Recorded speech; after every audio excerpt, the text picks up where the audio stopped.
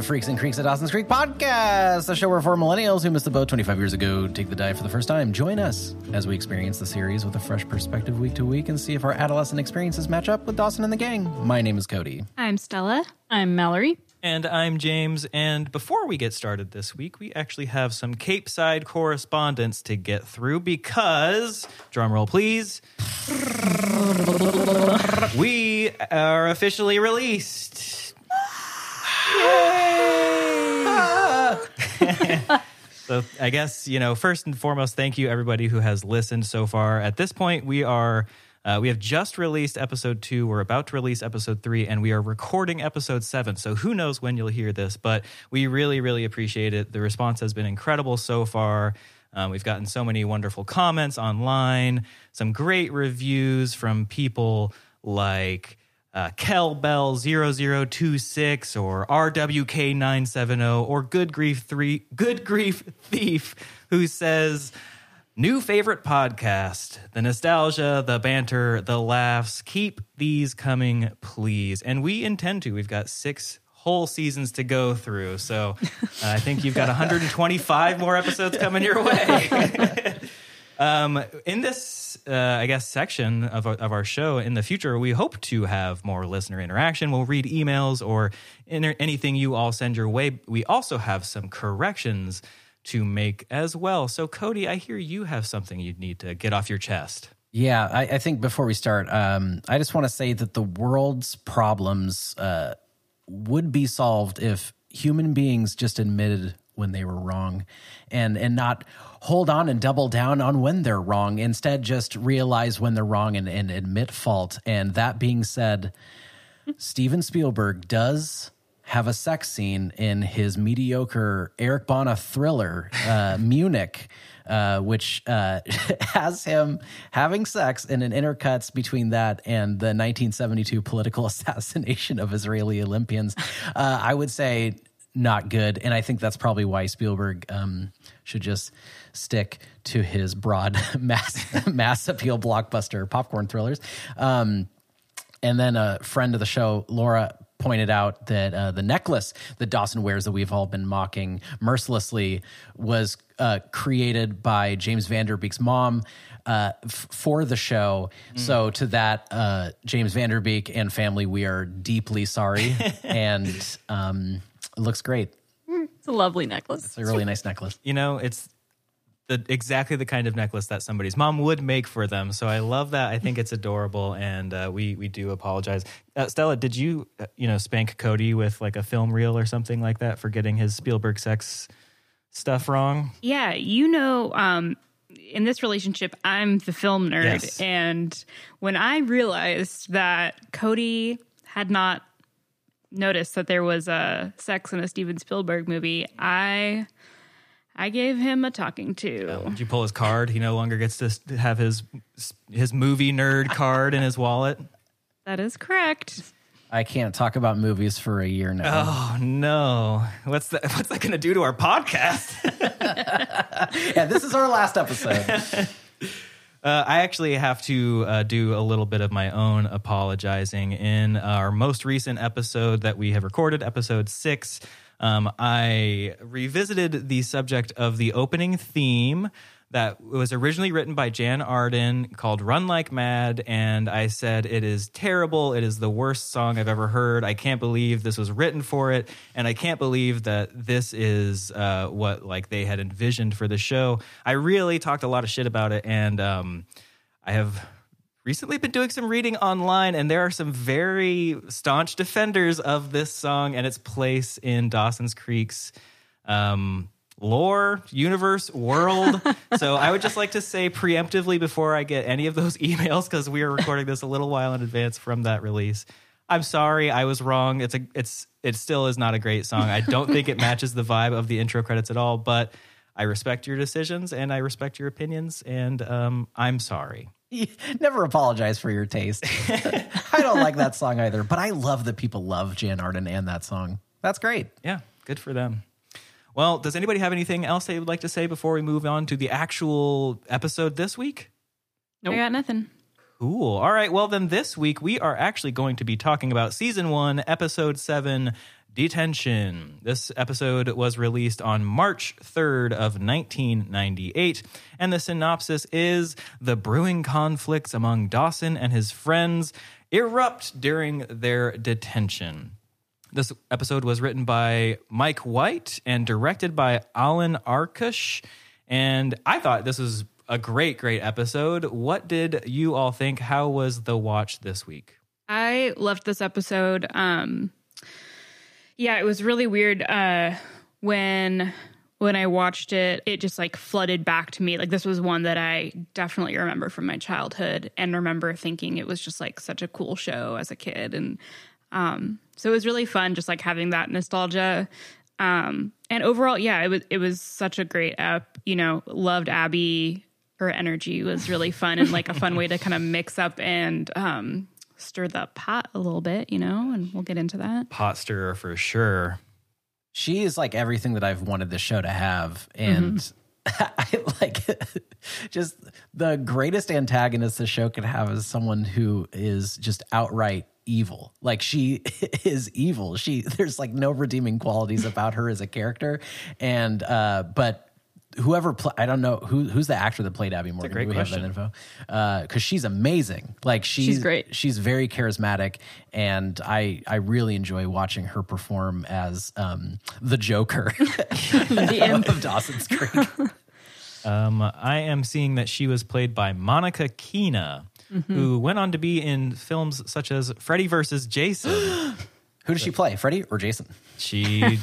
That's a great question. I believe she played both of them at the same time. Oh my God.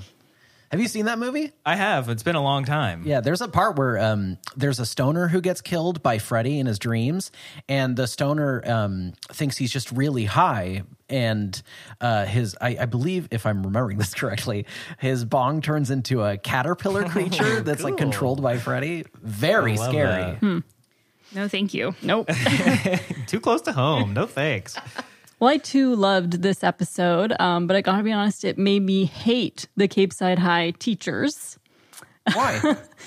Well, I feel like they should all be fired, except for Mr. Golds. He's fine. Yeah. We'll talk more about it later, but yeah, we just the teachers we get introduced to in this episode are terrible. They really... Yeah, they really suck. They're impotent is the word that I would use to describe them. Yeah, I agree. This episode was so fun to watch. I loved the different like feeling that this episode had. You know, we're all in detention. We're all we're gonna get spanked by Mrs. Tringle. I thought it was great. Yeah, so I love this episode, though. Like, after watching it, I immediately watched Breakfast Club. Oh. Haven't seen that movie in years. Yeah. And I'm excited to talk about the parallels made in this episode. I loved this. I thought this episode was really great, but I hated the Breakfast Club template because that movie's amazing. But this show was just like, they didn't do anything with the template instead of like being subversive with it. I just thought it was like, I don't know. I noticed some things aside. It's not really the template. I noticed some other like nods, I guess, that I'll be trying to point out. I don't know. I feel like it's like kind of different than the template is a different thing. So you're going to be sprinkling in some Breakfast Club lore. One obvious one, and this was probably more about the template, is like the clock. They keep showing the clock on the wall that we see throughout the episode through the 8 hours of detention. That's kind of like an obvious one, but I saw a few other things that I'm excited to point out. I don't know. I mean, like that's why I don't like about it is instead of doing anything interesting with the Breakfast Club and like subverting our expectations of the tropes that are made in that movie, they're just like, yeah, let's just do the Breakfast Club, which is like where I'm like, you could have done something interesting to change a little bit, but instead it feels like nostalgia baiting to me. True. It is very referential to the point where it's almost like it's like a cover song of a TV episode, which, I think to Mal's point, I do think they do it. It's been a long time. I will say, full disclosure, it's been a long time since I've seen The Breakfast Club. So for me, it was fun to kind of revisit it through the lens of Dawson's Creek because I was like, oh, that's fun. But it's, like I'm not as close enough to it to probably have any kind of issue with it. Yeah, or it's like I love The Breakfast Club. I'm not saying anything bad about The Breakfast Club. I think that movie's amazing, and I understand why they like used that. But it's like, do something original instead of doing something that's already been done. Yeah. Like I think that's the reason people love this. If you look at like a list of like the top rated liked episodes of Dawson's Creek, this is like second. So I think people loved it for that reason. And but I think also maybe, I don't know, I guess it really depends on the age you were if you were watching Dawson's when it came out. But like, you know, it could be a way to introduce people to the Breakfast Club. You know, people may have seen that and not known what the Breakfast Club was. You know, I think me included. So I don't know. There's that. I guess, but it's lazy. Like I think Mike White is a great writer, and I feel like this is the best writing the show has been. But it's just lazy. It's like, I don't know. Like what better movie to reference for a detention episode than The Breakfast Club? Oh, that's the what I mean. Quintessential detention movie, right? But, no, I know. That's what I mean, though. It's like if I'm saying, why not just not do a detention episode? Like do something new where you're forcing these characters to interact that isn't just borrowing 100% from a great movie. And we're still in season 1 where we're in a limited release. We're only on 12 episodes instead of 24 episodes like they normally get in an order of TV. So why are they already scraping the bottom of the barrel? Yes. Is that kind of your point, Cody? Yeah, Well, totally. I don't know. I mean, I hear what you're saying, Cody, and that's fair. I think you did have your movie card taken away though, so you can't say you're done. You're out of here. No, I think, you know, like given the situation that we're in with these characters, we have all this bubbling tension between all of them. And I think this was a good way to force them in a situation where they had to deal with a lot of their stuff that they... And I 100% agree with you. And I'm saying that they did it in the laziest way possible. Okay. Yes. Do something like, how about this? You want to get these characters to have these interactions? Instead, do a field trip, and they're all in one bus, and the bus breaks down, and so they're all forced to do. And these then there can be conversations. a scarecrow that comes to life and starts eating all the children, and it's like Jeepers Creepers. And that's Miss Tringle, because I refer to her as a scarecrow throughout all of this. This episode has many elements of my supernatural paranormal plot line that I've been developing, and I will be dropping those in through the rest of the episode. Excited to hear about that. I bet you are. Also, I just feel bad for New York City after watching this episode. It's just walking here, and all of a sudden this show is just shitting all over it. Yeah. Has everyone said what they need to say about Your feelings? I also a big pet peeve of mine, and this is just personal, is I think like the overuse of needle drops in an episode is like, okay, now you're just like leaning on something to tell me how to feel. Sure. But the fact that we get needle dropped the same song over and over again. Saturday. It's not that hard. It's not that hard. Like, unless you're like Wong Kar-wai's like Chungking Express, like don't do that. Don't just have the same song over and over and over again. It drove me nuts. Brutal. And it got to a point where I was like, is this humorous? Are they doing this to make me laugh? Because there are a couple times where it's like specifically, I'm just going to drop this now before we get to it, but it's the Joshua Jackson, the Ducks movies. They just let that sit there for a good long, like 3 or 4 seconds. And then they just, Saturday, it's not that hard. It's just like, what the fuck? It feels like they're using it for like comedic effect at times, which I appreciate, but I agree. It's just like, this is the one song they played that song probably like a dozen times through this episode. It's amazing. I wonder if they had to like, they're all in production, and they're like, fuck, we need a song that has Saturday in it, and they're like, oh, we don't have anything for free. We're gonna have to pay royalties for it, and they're like, we gotta make it work. We're gonna milk this as much as we can. In our opening teaser, we're back in Dawson's room where, like a smooth-brained YouTube channel host, he claims the film that he and Joey are watching is far too unrealistic and turns it off, claiming that boys wouldn't drag race for a girl's attention. And Dawson shallowly proclaims that women only like romance. After a perfectly normal tickle fight, Joey drops a heteronormative truth bomb that not only do guys like girls for superficial reasons, but it's the other way around as well.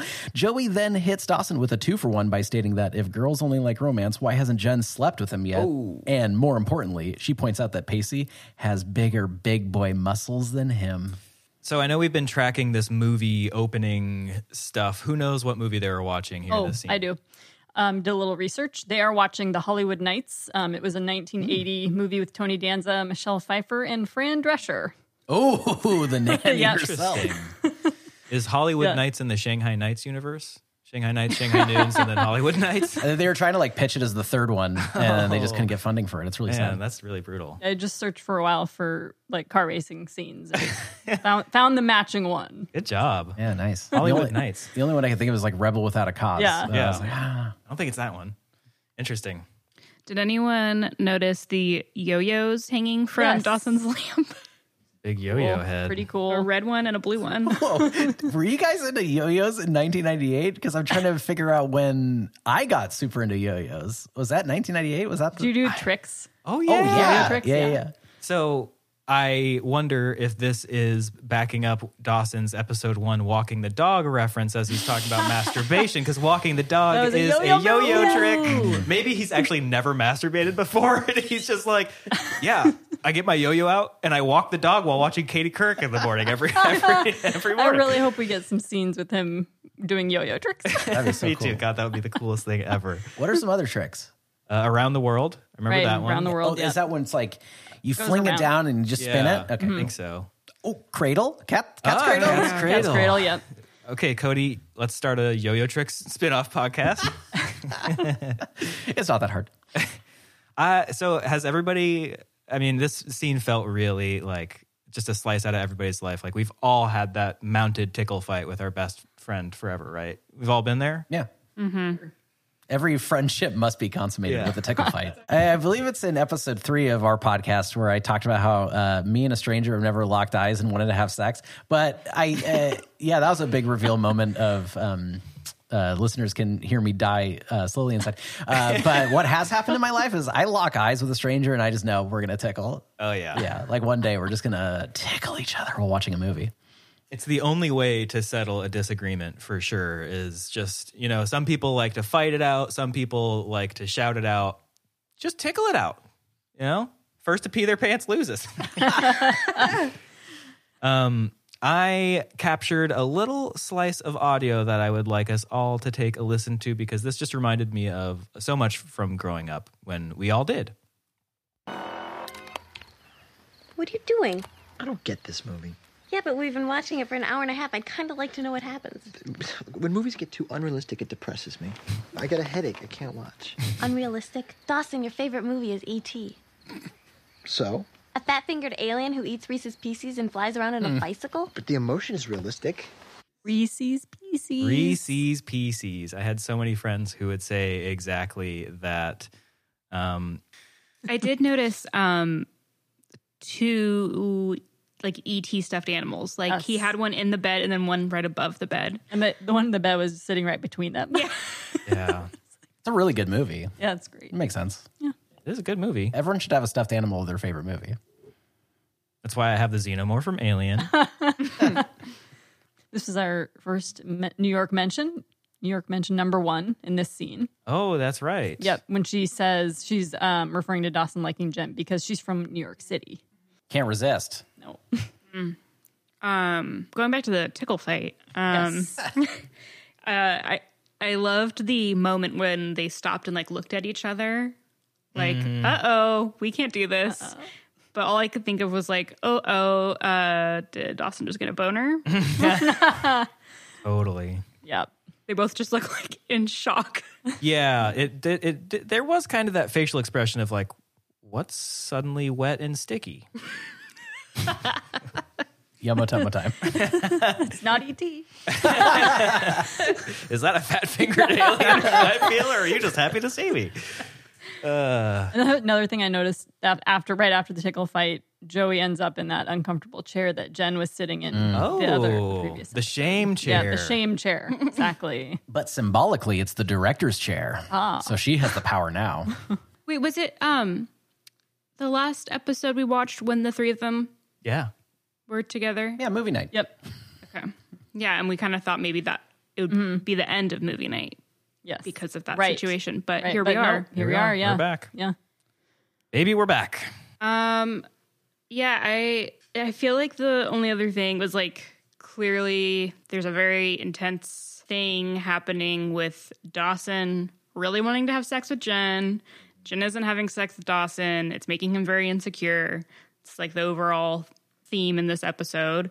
And he's Yeah, insecure, but like threatened by Pacey, I guess, or like, I don't know. Okay. I think that starts with Joey mentioning that he has bigger biceps. Right. Yeah, that's my kind of question is like, you're right. This episode is especially this scene is setting up this tension that exists, this sexual frustration on Dawson's part, his insecurities here.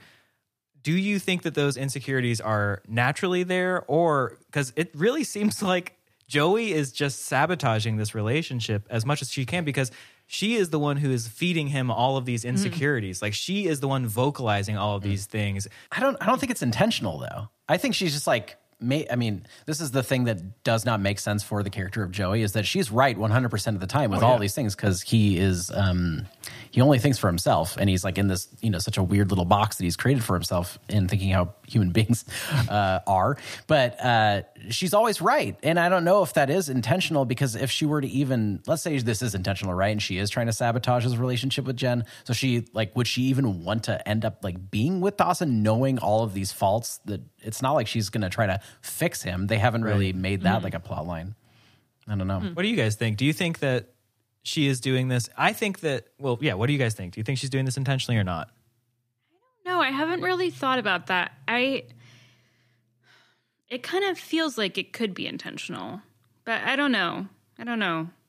It also could just be poking, like they've known each other for so long that it's just like they're how they communicate with each other. Like, she's poking fun of him.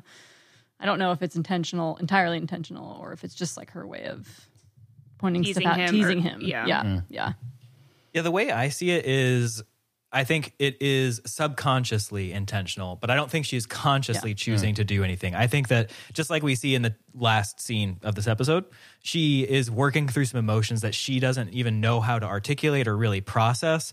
And just like we see when she is arguing with Jen in the gym with Abby there, she doesn't even seem to know that she's doing any of this stuff, but yet it keeps happening. So I feel like it's almost kind of like really good writing, because this feels very relatable to things that I've either seen happen to my friends who have crushes on my friends, or feelings I've had where I'm like, why am I irrationally angry about this situation? Oh, it's because you're not doing the thing I want, or I like you and you aren't reciprocating those feelings back. And it's not until much later that I'm able to process that and actually understand what's going on. So I actually really like this detail. Yet again, Dawson's Creek has some of the best first scenes of any show that we're watching. They lay out the plot so well, and they you know, keep you guessing on where exactly the episode's going to go. But once you get to the end, you're like, yeah, it was all laid out for me. I like it. Yeah, Dawson's Creek has really good teasers so far. Just like in comparison with other shows that were doing teasers like this, or I guess like, when did CSI start? That was like late 90s, right? Yeah, I don't know. Yeah, it's like that. It's just like you find the body and make a pun, and then like that's how you sunglasses on. Yeah, and you put your sunglasses on, or take them off in a cool way. This has done a lot of really good groundwork. Reminds me of Star Trek. That's a good show. They also have really good teasers. Another thing that I think is really forward thinking about the sequence is the fact that Joey is like talking about feminine sexuality in a way that is like, oh yeah, it's not just romance, because that's what a 1950s movie would tell you. It's it goes both ways. Like, people are shallow in the things that they find sexually attractive, and that's fine. Like, it is what it is. Go Joey. After our intro credits, a sick-ass ska song reels us back to Cape Side High School, where in the halls we see new series antagonist and Joker, Abby Morgan, drop a bunch of stuff, making her late to history class, where we find Joey giving a very thoughtful presentation on Japan. Human hot dog Grant leads the boys in harassing her over a segment on Shogun sex lives. She hits the hot dog where it hurts by claiming he has a low IQ. So I think that moment where Abby drops the items out of her purse, I think that's a bit of a nod to, or might be our first nod to Breakfast Club. Oh, yeah. So in the Breakfast Club, John Bender, who is kind of the imp character that Abby is in this episode, he asks Claire why she has so much shit in her purse. And then he inspects all of the items, you know, perfume, blush, lipstick. And then she says she never throws anything away. And in that same scene, Allison, who's the outcast, also purposely spills everything out of her purse. And the guys ask her if she always carries that much. So I think that was like kind of like their way of that nod to it's interesting. Club. I didn't even notice that was Abby in that moment. Yes. I genuinely just thought, like, who's this random girl and why is she dropping all of her stuff? Like, it felt like a recognizable nod to 80s teen dramas, but yeah, I think it was a great way of introducing her as the person who's going to shake things up for the group. It's like, oh, this, like, look at this person, you know. Yeah. Yeah. I also just love the the students like running in different directions. And it's like supposed to be really chaotic. Yeah. I think, okay, look, you all know me. You know me. You know what I'm going to say, but I don't think you know what I'm going to say. But you know what I'm going to say here. Abby is an agent of chaos, all right? She is not just some normal teen in Cape Side. As we know, there are all sorts of crazy supernatural entities here. I do not think that Abby is a vampire, though. I think that Abby is a succubus. Or some kind of hell demon, because she is all about anarchy. And if anybody has ever played Dungeons and Dragons or read any of the Forgotten Realms lore, you know that agents of hell are all about chaos. And that is Abby to a T, as we're describing right now.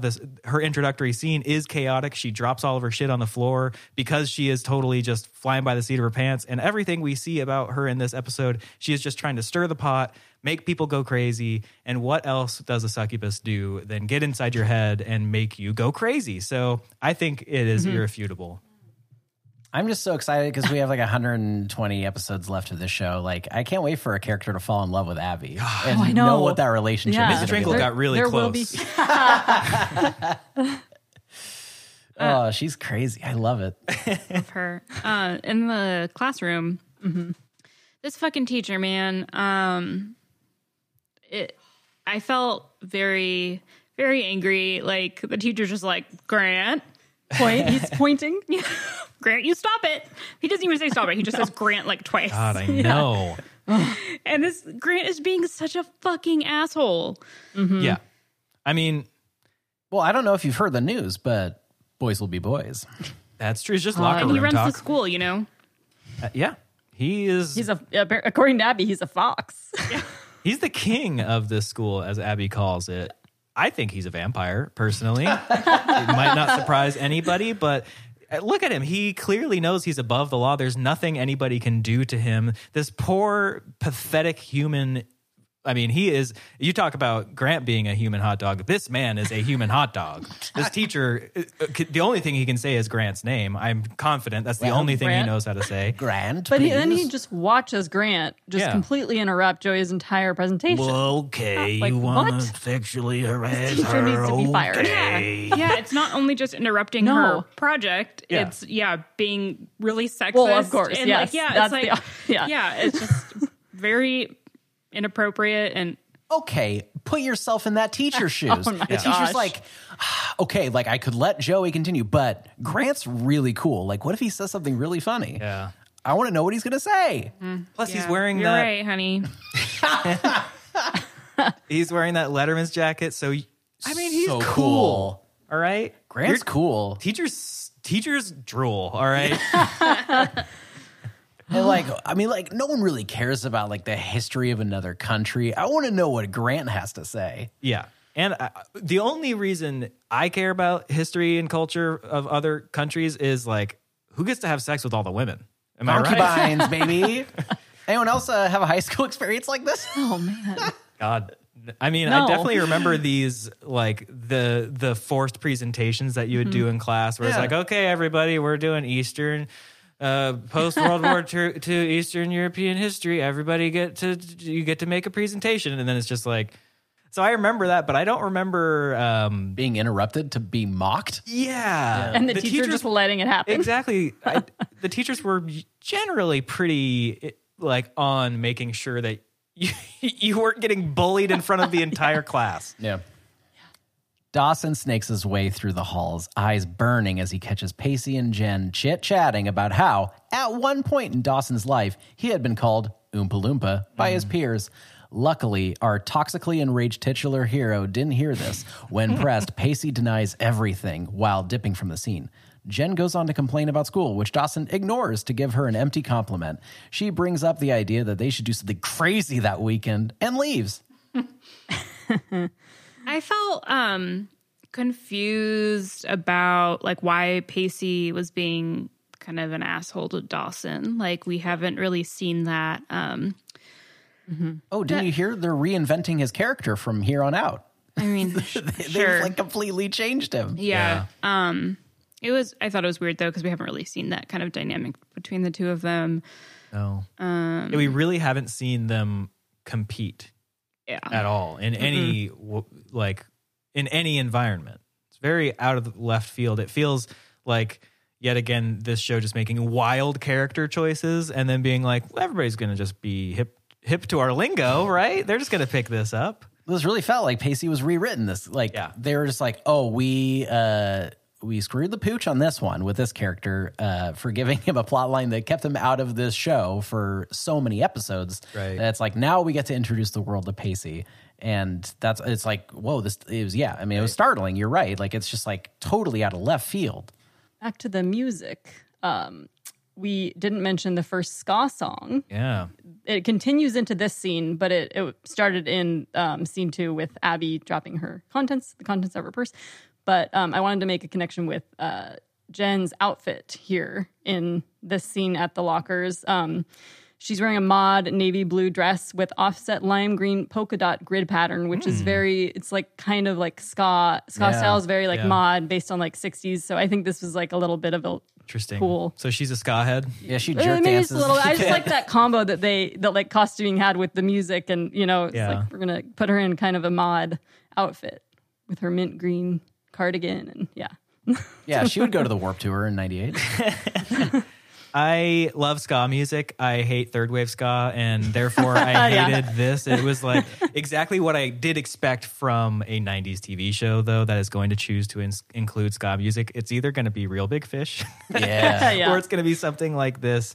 And we got this. And at least they're sharps, right? There's a line. I don't know if anybody went on to listen to the actual song. Actually, I know we did, because before we recorded, we did listen to it like 3 times. But they talk about going out and going against racists, which, hell yeah, way to go. At least it's a song with a message, but it does suck really bad. Yeah, it's like an actual ska punk song. Yeah. Also, I just want to say Oompa Loompas aren't green. They're orange. Yes, you're right. Drives me insane. I noticed but they do wear green. They have green hair. Hair. They're orange, but with green hair. I noticed that as well. Pacey, he mixed that up. Pacey generally continues being the worst character of the show, right? No change. Well, for me, as like I was thinking, the writers' room, like if it was a conundrum, they're like, shit, like how do we like actually integrate Pacey into this world now and like get people to be on his side? It's like, oh, you make your main character beat him within an inch of his life. Like, totally. Yeah, like, oh, it's like now everyone feels bad for Pacey. Right. Even if he's obnoxious this episode, it's like, oh, and shit. With the wild character shift we get, he ends up somewhere between where he starts this episode and where he ends last episode. Yeah. So as a viewer, we're like, we have no idea where he's going, but our palette has been reset for Pacey. I'm curious to talk about this more later, but I feel like by the end of this episode, we all go from being like, man, Pacey's a fucking shithead to, oh man, Pacey's kind of got it rough. Like you feel just a little bit sorry for him by the end of this episode. Totally. Did anyone else think Jen's suggestions for weekend activities were just like wild? Go wildly naked out, skydiving like or something? River rafting or jump out of a plane naked. And then Dawson's response was like, okay, like that was normal. I was like, yeah, like that seems like a thing we do a lot. Yeah. One or the other, rafting or jumping out of a plane naked. Like, are we in the middle of a manic episode here? That's all I was thinking about. I was like, okay, whoa. This is a very, like, where is this coming from? Jen has not been random. like a particularly wild child up until this point, despite hinting at it back in her New York life. So she goes skydiving a lot in New York. Well, she doesn't say skydiving. She just says jumping out of a plane naked. So I That's think true. she's like, do you want to start a suicide cult? I'm ready right now. I think she's just looking to feel something. I mean, Totally. she talks about how all of the teachers hate her. She feels like everyone, I mean, she has like that big monologue at the end of this episode about like how Dawson is a godsend. But God, I know. Yeah, that's gross. But she just needs like something extreme to feel again because everything that she's feeling now is awful. Whenever I'm sad, I skydive naked. So Yeah. while listening to Elliott Smith. I just listened to the ska song on repeat. Stupid. Also, just, we see this a lot in the next couple scenes, but just Dawson is just dripping with insecurity. What did you and Pacey talk about? What were you laughing about? Are you sure you don't remember? And it's very unattractive. Yes. Super manipulative. Yeah, Like, very gross. Yep. He tries to manipulate Jen, but then gives up on it. But then in their next scene, so easily manipulates Pacey that it's actually frightening for me. I'm like, Jesus Christ, this guy is fucked up. Yeah. In the boys' locker room, Pacey complains to Dawson that it's far too distracting the cheerleaders do the splits during PE, as if he's the conservative ghoul, Pat Robertson. Dawson switches gears, interrogating Pacey with reverse psychology tactics, forcing out the truth. Pacey and Jen have been discussing the Oompa Loompa subject. Dawson shoves Pacey, who then moonwalks out of the locker room with double peace signs and a soulful peace, brother. Yeah. Real quick, did anyone notice the lockers? Yes. Oh, yeah, it looks like there was vomit. vomit. Yes. It Yes. looked like the I lockers think were it was Russ, but yeah, my initial thought was, is there puke on the lockers? Cool. Glad I'm not the only one. For any rational person that's ever in the locker room and having to hear Pacey talk about women being distracting. I also like the line, hey, I don't talk trash, I recycle it. Yeah, this show is like trying to make Pacey so cool. Peace brother. Pretty He's cool. super good. Basketball. He dances cool. Yeah, it's definitely trying to play into like the cool 90s guy trope, right? He's got all the witty one-liners and peace brother, and like I don't know. I thought that I couldn't dislike Pacey more after what we've seen from him in the last couple episodes, but this episode proved me wrong, because I actually now just hate Pacey so much if this is the way he acts, because he's insufferable. Like, just the way that he taunts Dawson about everything here. Stella, you mentioned it. Like, where is this coming from? What the fuck is going on, Pacey? Like, we get it. Your whole life is collapsing, but isn't Dawson like your one friend? Everybody else fucking hates you. Well, here's my perspective on it. Like, I don't like Pacey, but now I'm starting to understand Pacey. We know his entire family of 50, they're all cops, and they all hate him. Yeah. He was just in a very bizarre sexual relationship with an adult, and at the end of this episode, he has that monologue about how he feels completely empty inside, and he's a void. So I think he's doing what every boy does, and what I certainly did in high school, whereas I take all my depression and anxiety and I deflect with bad jokes. Totally. And that's just what Pacey does. And he doesn't. And he's also like that competition thing. He's just like being an angry, aggressive boy where he's like, I don't know how to understand, these emotions that I have. So I'm going to deflect. I'm going to make bad jokes, and I'm going to try to compete with everyone around me. The only problem I think with that is that we've known this character for 6 previous episodes, and now this is like all new, out of nowhere. I feel for him. I don't like him, but I'm like understanding his psychology. Yeah. And I guess what's interesting is Joey kind of is doing the same thing. She's acting out based off of emotions that she doesn't understand. Pacey's acting out because of emotions that he doesn't understand or process. And maybe that's yet another parallel, yet another, foreshadowing of their got-to-be relationship that is going to happen. But it's interesting because I excuse it completely for Joey. I'm like, oh, man, I fucking feel for you. Pacey, I'm just like, God, this guy's a fucking asshole. Yeah, well, I feel like the difference is Joey's never disgusting. Yeah. And Pacey is. Everything that he says is at the expense of someone else. Joey doesn't really joke around. I mean, she's just like, I don't know, a goof. Yeah. That's true. Yeah. She's not mean like him.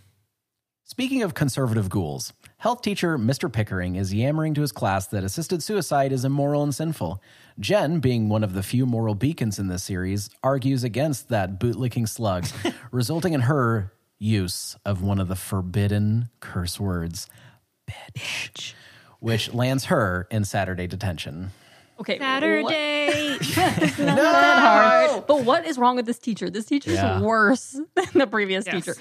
He's the worst. Jen raises her hand, yet he calls on someone who's not raising his hand. Ignores her. Yeah. Calls on someone who's not raising his hand. Who has nothing to say, nothing of substance. And then he when says, Jen... I have what he says. Yeah. Can I play this clip right now? Go for it. So as he ignores her and then Jen speaks up, the teacher then comes back with, Miss Lindley, I don't know how they run classrooms in New York City. But here at Cape Side, you raise your hand until called upon.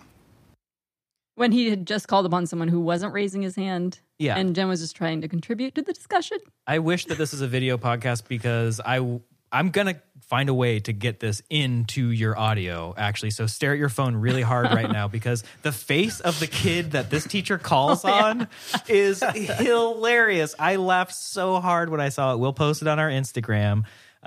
It was just great. It was like, you know, I don't know if anybody else fell asleep in class, but it was that kind of moment where you fell asleep in class, the teacher calls and you're like, whoa, 1987. We also get 2 different mentions of New York City in this scene. Yes, we do. So that's 3 so far. The other one is probably my favorite piece of lore that this show has introduced about anything, let alone it being vampires or real world. Let's take a listen. I'm sorry, I'm just trying to say that for someone... This is not Times Square, Miss Lindley. We don't use that kind of language here. You can only say the word bitch in Times Square, all right, people? You'll be prosecuted if you say that anywhere outside of Times Square when you're in New York City. This whole scene had me LOLing. Wait, what does that stand for? Laugh out loud. Are you allowed to say, so the teacher says, life is God's most precious gift or whatever. Are you allowed to say that as a teacher in a public school? I don't think so. Back in the 90s, Anything goes. Anything goes. Yeah. You could have sex with your child. I mean, I also thought this was kind of sad because she's kind of speaking from the perspective of watching her grandfather, who's basically on his possibly on his deathbed and okay. I just before suffering. Before you move on too quickly, I do need to correct. I don't think you could have sex with your child in the 90s. You could have sex with your student in the 90s. Okay, Yes. sorry. Thank you. Thanks for that thank you. clarification. Before we got emails, I needed to get that out. I was raised an evangelical Christian, which is a cult, and I had to go to an evangelical Christian school from kindergarten to 8th grade. And let me tell you, every teacher sounded exactly like this. I believe and it was a nightmare. The Earth, 6,000 years old. Science, evil. All of that. So it's this was just wave after wave of just trauma that I try to keep deep down inside of a teacher being like, you are wrong. Catholics do go to hell. So were you like Jen speaking up against the teachers?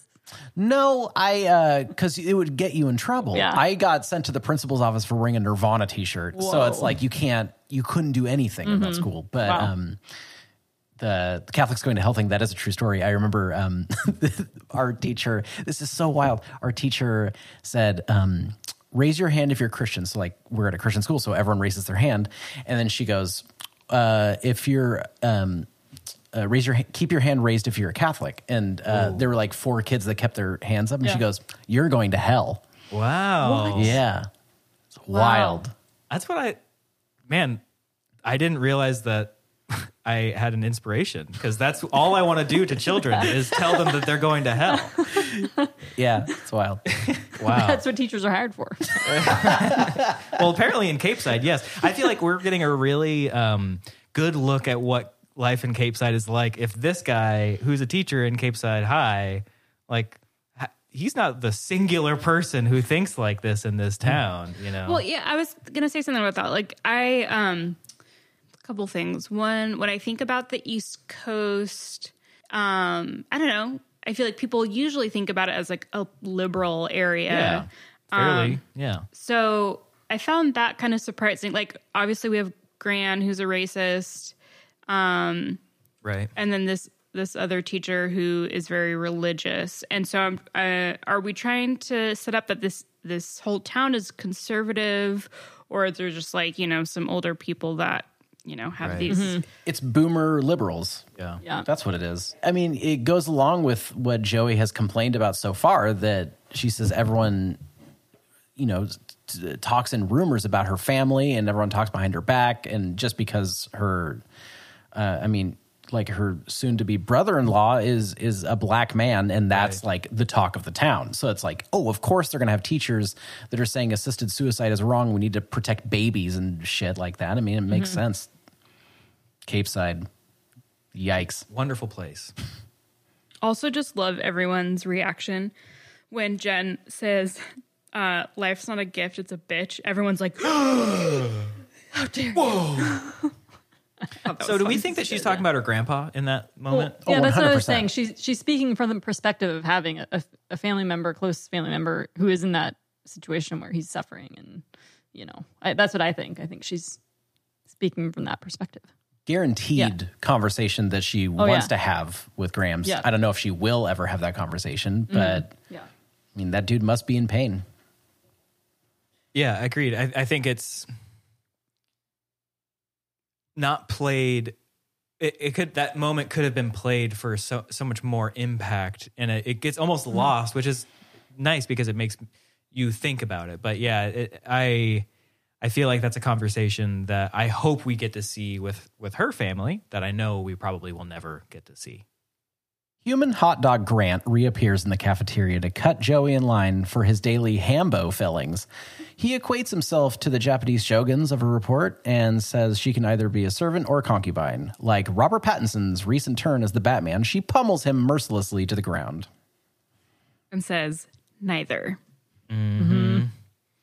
Yeah, you guys want to hear some good... Yes. I loved this Joey moment. Me too. It's kind of like your report. Excuse me? We're like the Shoguns, and this school, it's like our castle. Whatever we want, we get. Oh, really? You can either be my servant or my concubine. So what it'll be?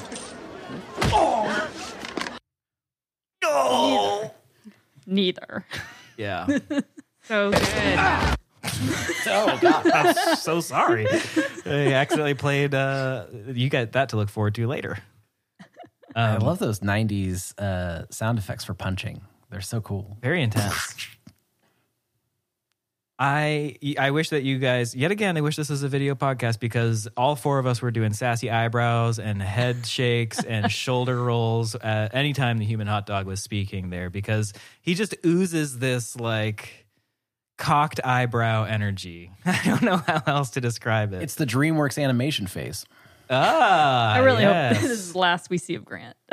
Oh, I love this character. Oh, no. I hope he sticks around just so they can beat him up every episode. God, yeah. Maybe him and Abby end up together. Oh.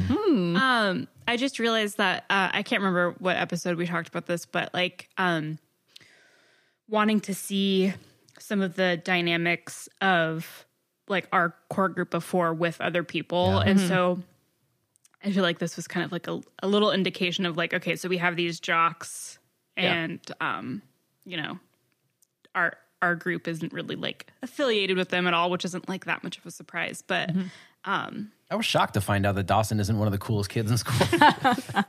but I really enjoyed seeing the interaction between Joey and him, and just like her being able to stand up to him, which is like something I don't think we see a lot of in a lot of like high school shows or movies. Yeah, it was cool to see her stand up for herself and not let this disgusting person talk to her that way. He tossed her hair behind her back. Yeah. So he, like, touched her. You know, that disgusting. was just like, ugh. Did anyone else know what... I looked it up, but at the time I had no idea what a hambo was. I don't Do you know what it It's is? a hamburger, right? No, it's a ham. It's a hot ham and cheese sandwich. Ooh, why is it hot? Why not? Have you not had a hot ham and cheese? Why is it specifically hot? That's my question. Like a grilled cheese with ham, I guess. I guess I think it has a specific type of bread. Oh, okay. But yeah, and then the other items were fish sticks, and mashed potatoes. Oh my Noticing God. the food options that they had at their lunch. You know, Hambo. We Hambos. are poisoning America's children. Well, Joey was like, fish sticks, I guess. That's when they asked her what she wanted. Man, I just thought hambo was a new cool way to say hamburger. Yeah. Me too. I didn't even hear it. Watching this show, I was like, hambo sounds awesome right now. Now it doesn't sound very good at all. Oh. As a means to reinforce his masculinity, Pacey pleads with Dawson for a game of one-on-one basketball during PE class. Their cinematic duel of the fates closes as Pacey crushes a poor sport Dawson and does the unthinkable, calls him an Oompa Loompa. As revenge, Dawson throws the basketball at roughly 10,000 miles per hour right at Pacey's face. As the cheerleaders swarm Pacey to make sure his facial structure hasn't disintegrated, the PE teacher gives Dawson Saturday detention. So now we know that Joey has detention, Jen has detention, and Dawson has detention. For those of you keeping track at home. What could happen next? I don't know, but I'd like to thank this show for giving me this sound clip. That is the sound of Pacey getting smacked in the face by the basketball. I love what you did with that last cheer. What the hell? Oh, shoot. Pacey and the camera Yeah. got to experience that one. Yeah, what do you think? Did they just use like a dodgeball in that? Because it was really bouncy. It hit Looks him. real. Yeah, no, it hit him. Oh, yeah. he's definitely getting hit in the face. Yeah. I just don't think he's getting hit in the face with a basketball, No, despite I it don't looking like one, because that would fuck you up. Like, it would hurt you to get hit with a basketball they do that that? hard. It's Was got to be it- like a bounce. Did anyone do like a frame by frame? Is it actually Joshua Jackson, or did they get some poor stunt kid in? I tried to, and I think it was him, but that's a good point. Hey kid, we'll pay you $20. Maybe the hit itself was someone else. Yeah. I don't know. Okay, we are going to go ahead and take our first commercial break here. We will be back after these messages.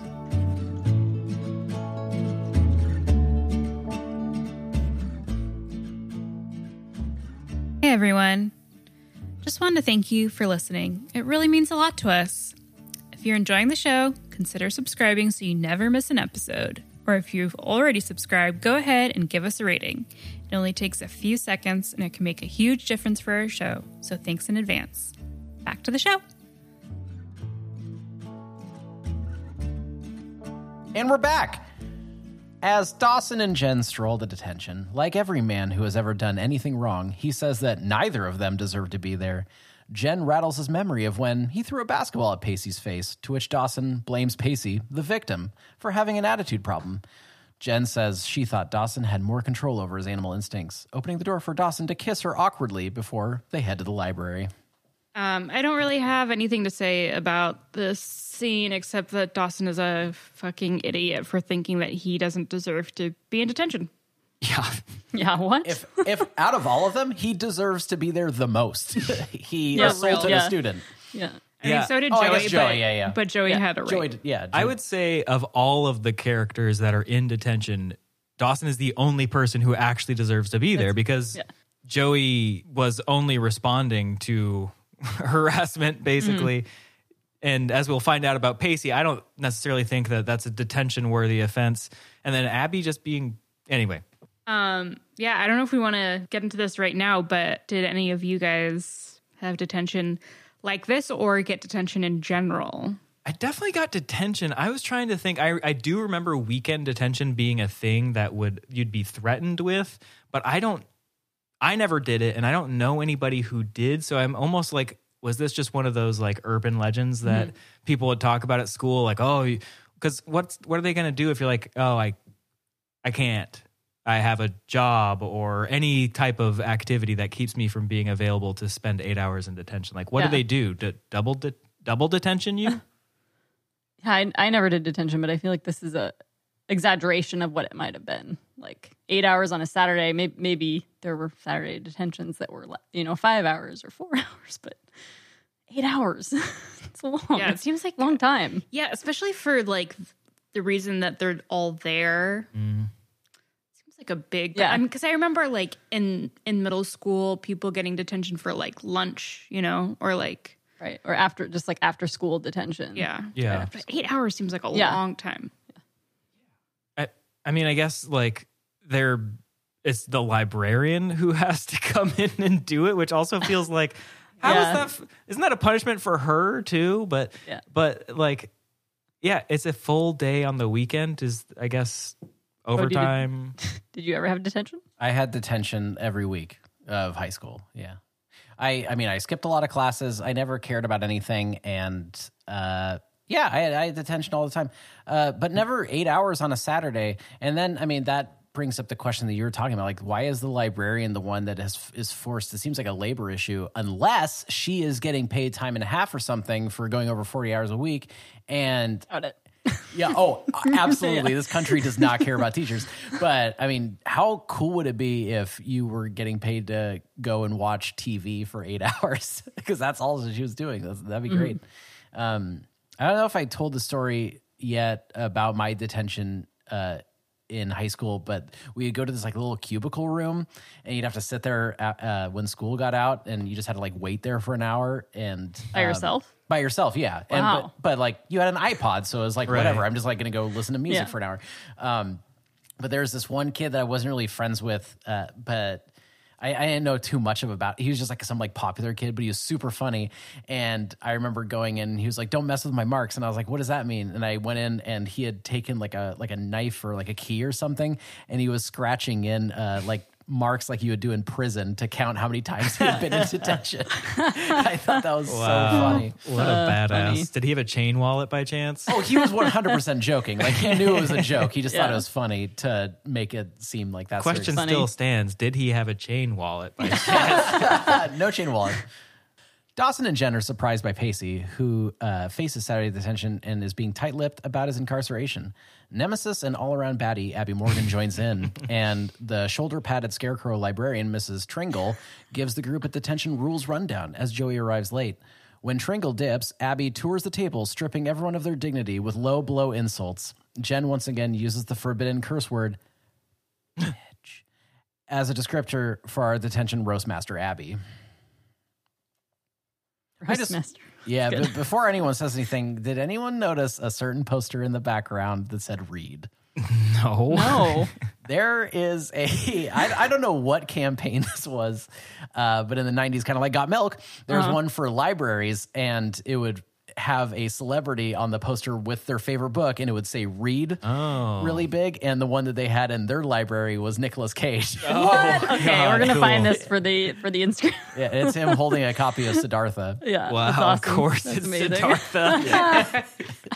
And when I was like, I had forgotten about this image.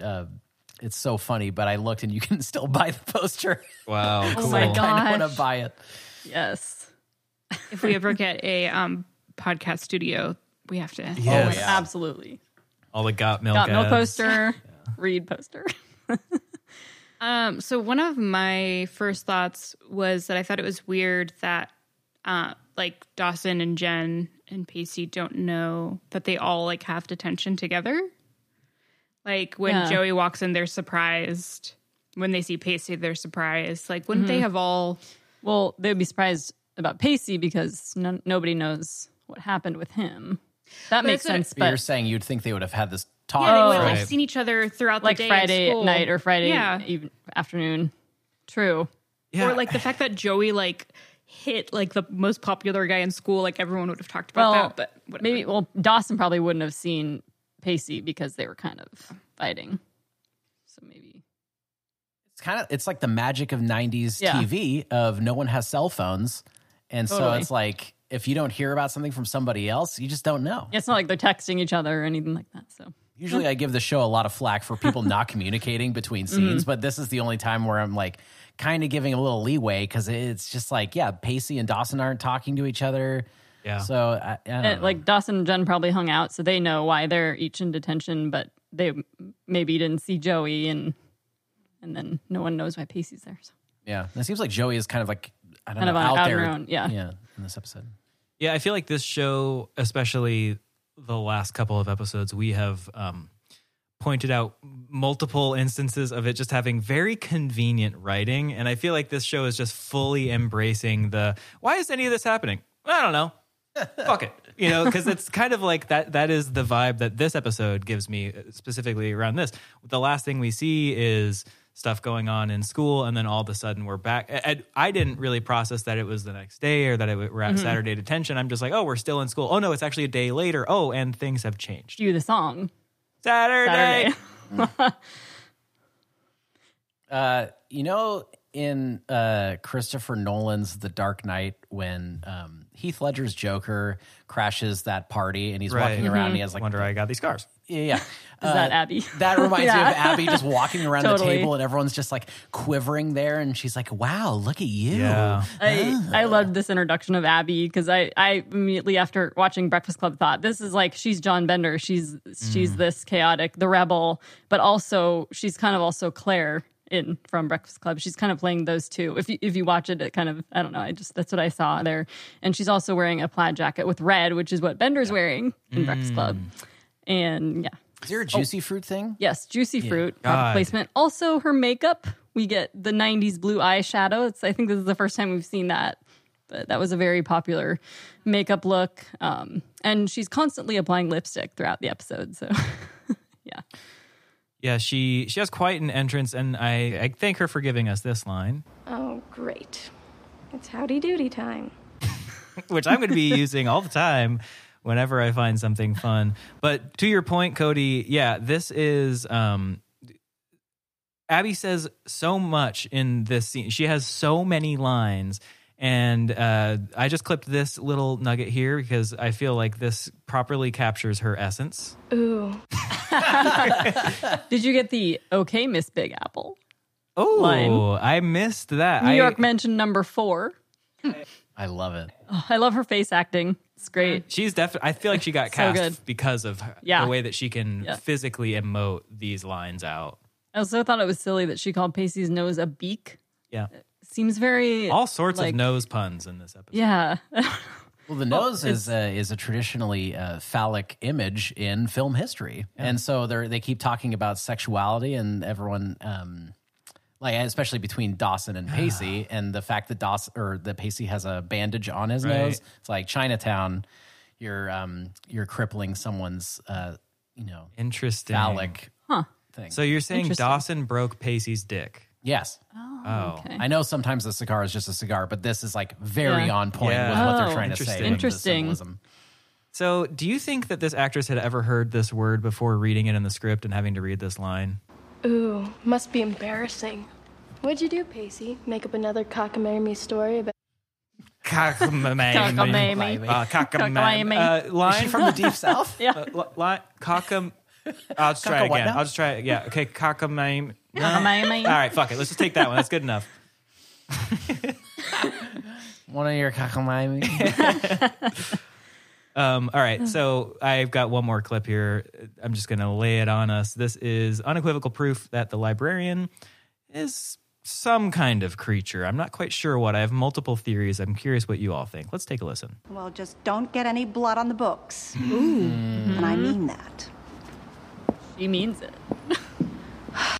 Scarecrow. She's a scarecrow. I love that we all independently kind of just put Scarecrow on her. Jeepers Creepers. She could, I mean, if not a vampire, she's the Jeepers Creeper. Definitely. Yes. She's some kind of monster. I can't tell if she's a witch or if she is like a crypt keeper type. I personally think between this and several lines that happen later, I think that she is imprisoned in the library. She cannot leave. She is haunting this library. That's why she's watching these VHS tapes, because she doesn't have cable access here. Somebody has to personally deliver these VHS tapes for her to watch her favorite show, Days of Our Lives. And that's also why she locks them in without any food. There's no food here because she's a ghost or some kind of spirit. The only thing she wants is no blood on the books, because why? Everyone's a vampire. It attracts vampires. Close enough. Yeah. Also, Abby refers to them as backwater black sheep. Yes. Anyone ever heard that before? I've heard them independently, Yeah, but never exactly. together. Yeah. I'm trying to put together what does that mean? So backwater, they're like I white think- trash. Yeah, I think that's kind of what she's getting at. So, but like even they're with black sheep, outsiders. so it's like Outsiders. Even if you're Yeah. you're trailer trash, but you're not even good enough to be a part of like the community in Right. the trailer Yeah. trash. You're the black sheep of the trailer trash. Which is really, really saying something, apparently. Mm-hmm. And I mean, I don't think Dawson, he is definitely a black sheep. He's definitely a black sheep, but his mom is the news anchor on TV. I don't think that they're part of the backwater community. Anyway, that's No. They have they live in a mansion. yeah. They live in the nicest house in town. Yeah. And Pacey, his dad is chief of police. Right. Makes no sense. Yeah, and everyone knows the police make a lot of money. Was that also has like some status or something? You know, I don't know. Was that like also what she meant by it's Howdy Doody time? Like probably here are these. I don't know. Well, isn't Howdy Doody is like a kids show, right? So it's a puppet, right? Mm-hmm. Right. Yeah. So it's like, oh, okay, we're in kitty corner. Oh, you know, these people don't have ecstasy gangbangs in the boys' locker room like I do. They watch Howdy Doody. Did anyone believe her story? Fuck no. No. Yes. I wanted to. I was like, oh, this show's going somewhere. I thought there was, of course, the chance that she was being truthful, but I thought immediately that she was going to be like a foil Pacey character, like all bark, no bite, full of bluster and bluffing. And I was right because I'm always right.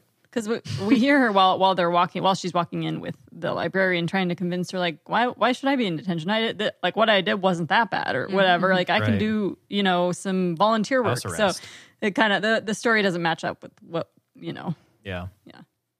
Also, this says something about the education system having just one umbrella thing that they do for all kids and the things that they do. Like later we find out Pacey was jerking off. And then we have someone that's like late to class every once in a while. Yeah. And then we have a couple students that are doing assault and they all get the exact same punishment. And not only do they get the exact same punishment, but the victim of one of the perpetrators' assaults is in the room with them. Mm-hmm. So good thing that they're not like at each other's throats like boys can sometimes be, because Mrs. Tringle was not supervising them or willing to step in any way if something actually happened.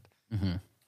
Yeah, and again, my detention experience of like skipping class to like go out to lunch or something like that was equating with kids that were like selling coke at school. Yeah, it's like, oh, you get the same thing. You go sit in a box for an hour. We talked about great last names last episode. Tringle is another good one. Pretty cool. Love it. Yeah, this show loves weird names. Sucks for my notes, though. Every time I wrote Tringle, it turned into a triangle. Oh, God, me too. Well, Joey finally spills the beans on beating the human hot dog to near death in the cafeteria, which inspires the gang to probe Abby as to her wrongdoings. Through bit lips and simmering eyes, she hints at a narrative involving an ecstasy-fueled orgy in the boys' locker room, or what it's known in the modern nomenclature, a Charlie XCX concert. Nice one. Got a couple clips here. So this, I had to clip both of these things. One of them will probably become like my text message alert. And if ringback tones still existed, the other one would be that. But here we go. You ever heard of a little drug called ecstasy? That's going to be my text message alert. So please don't text me when I'm in work meetings. And then... You ever been to the boys' locker room? No. You ever heard of a little drug called ecstasy? You ever heard of an orgy? That's all I can tell you. I'm putting the pieces together. What does this mean? So, okay. She gets ecstasy. She goes to the boys' locker room, and she just has an orgy with 10, 12 guys. Yeah. Her.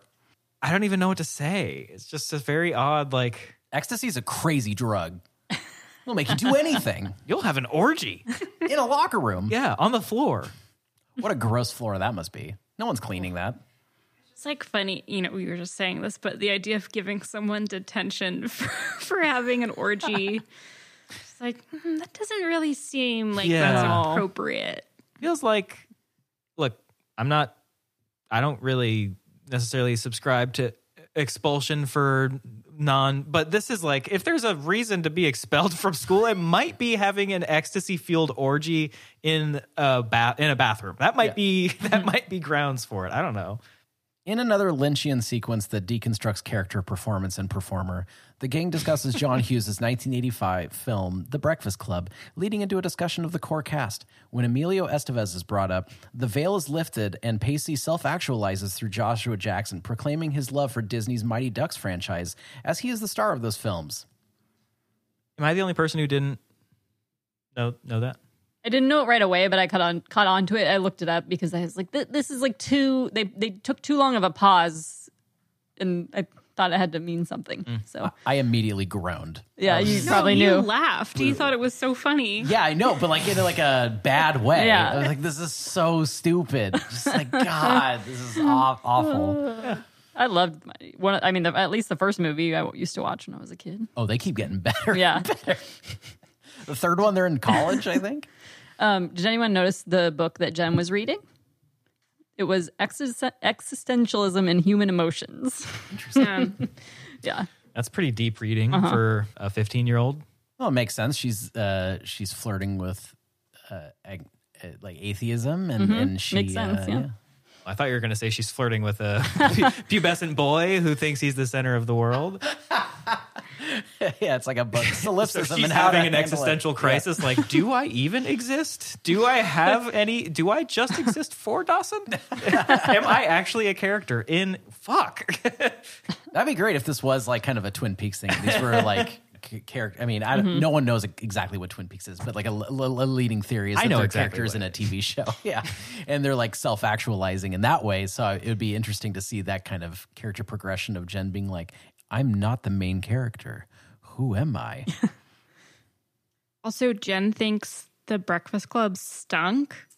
Yeah. Yeah, come on now. Yeah. It's like, does anyone actually Classic. not like the Breakfast Club? I'm trying to think. There's like valid criticisms of the Breakfast Club. I mean, it's all white kids. And they're all cookie cutter versions of like who they're supposed to be. It's like the jock, the goth, stuff like that. So you could be like, well, these aren't really fleshed out characters. They're more of like ideas. Yeah, they're definitely just archetypes. Yeah. But at the same time, I mean, it was, That was kind of the point of it. yeah, and it's ahead of its time to even talk about things like that. So yeah, it's okay. That would be, I'm thinking Jen's argument, that's her argument. She's like, I want real characters. I want depth. Real characters like the ones Dawson writes in his movies. Like that cousin who shows up randomly after somebody gets killed to become the new main character. That's real character shit.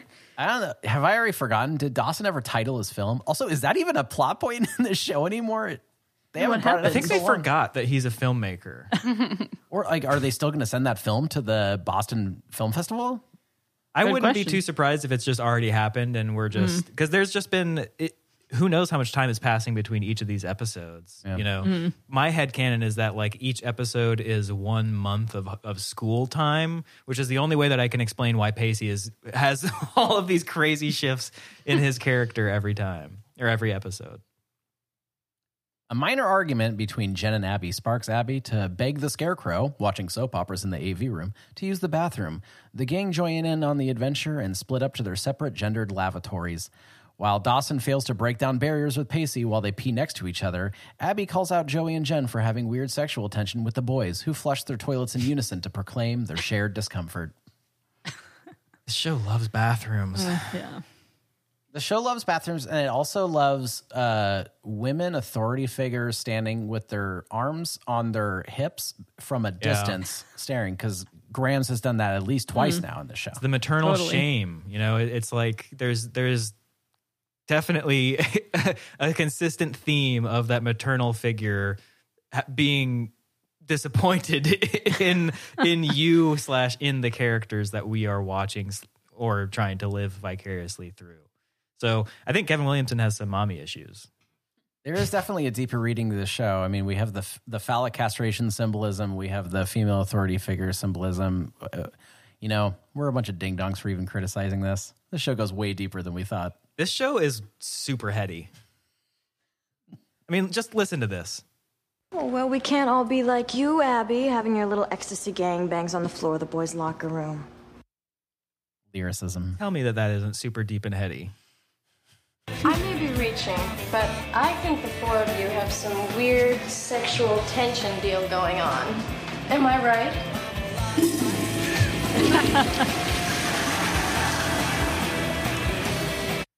Is it the same Saturday? It's Not That Hard song? No, I think that's a different. that's a different different one. track. song. Yeah. Yeah. That song was like, it had a groove to it. Canonically in the show, Pacey and Dawson always go pee together, and when they do the urinals that are right next to each other. Yeah. And I love the idea of Dawson just staring Pacey directly in the face and giggling to like get something out of him. Whenever I go into a bathroom, I try to get as far away from another human being as possible. Yeah. To the point where I'll humiliate myself and use the little tiny child's urinal that's like ankle height. You know, I'm just like, pull my pants down to my ankles, and I have to, you know, I'm an actor, so I have to embody the role that I'm given. In that moment, I'm an 8-year-old boy, and yeah, I'm saying, Daddy, please help me. But I don't think that's so weird. All right? Freaks me out. Back in the library, Abby gets the group to play Truth or Dare. Pacey, who has chosen truth, backpedals to get out of explaining why he's in detention. Changing his choice to dare. Stirring her witch's brew, Abby dares Pacey to kiss Jen for 10 whole seconds, to Joey's encouragement and Dawson's ultimate revulsion. It is a doozy. The power, now in Pacey's hands, he targets Joey with a question of who she's in love with, to which she refuses and changes her choice to dare. Abby's game of 3D chess climaxes when Pacey daring Joey to kiss Dawson for 15 seconds, and it's very sensual. There is a poster in the background of this sequence that says, study like it's 1999. I saw that, yeah. And for those that aren't aware, there's a Prince song called Party Like It's 1999. So this poster is saying, you know what's just as cool as partying like it's 1999? Studying like it's 1999. I mean, they're not wrong. Nothing is quite as cool as studying. You know, I mean, it's the only way to get into college. You got to impress your parents. I just don't understand why Joey just doesn't lie about who she likes. Yeah. Yeah. Like, just save yourself. Just be like, oh, I like George Glass from Canada. Like, just like throw out some name. Or fuck it. Say Anderson Crawford. You went on a date with him. You kissed him. They all met him. Like, why?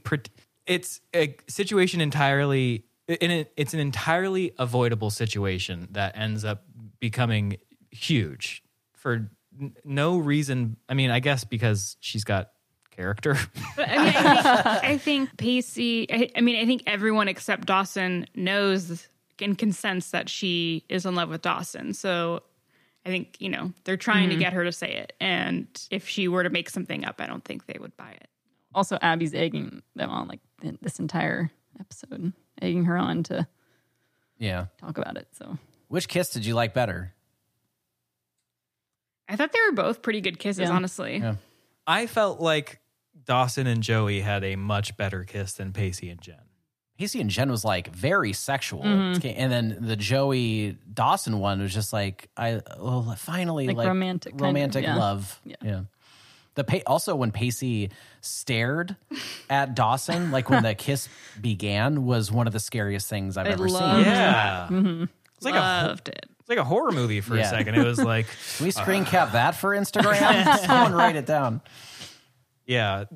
TFW, you kiss your best friend's girlfriend. It's a power move.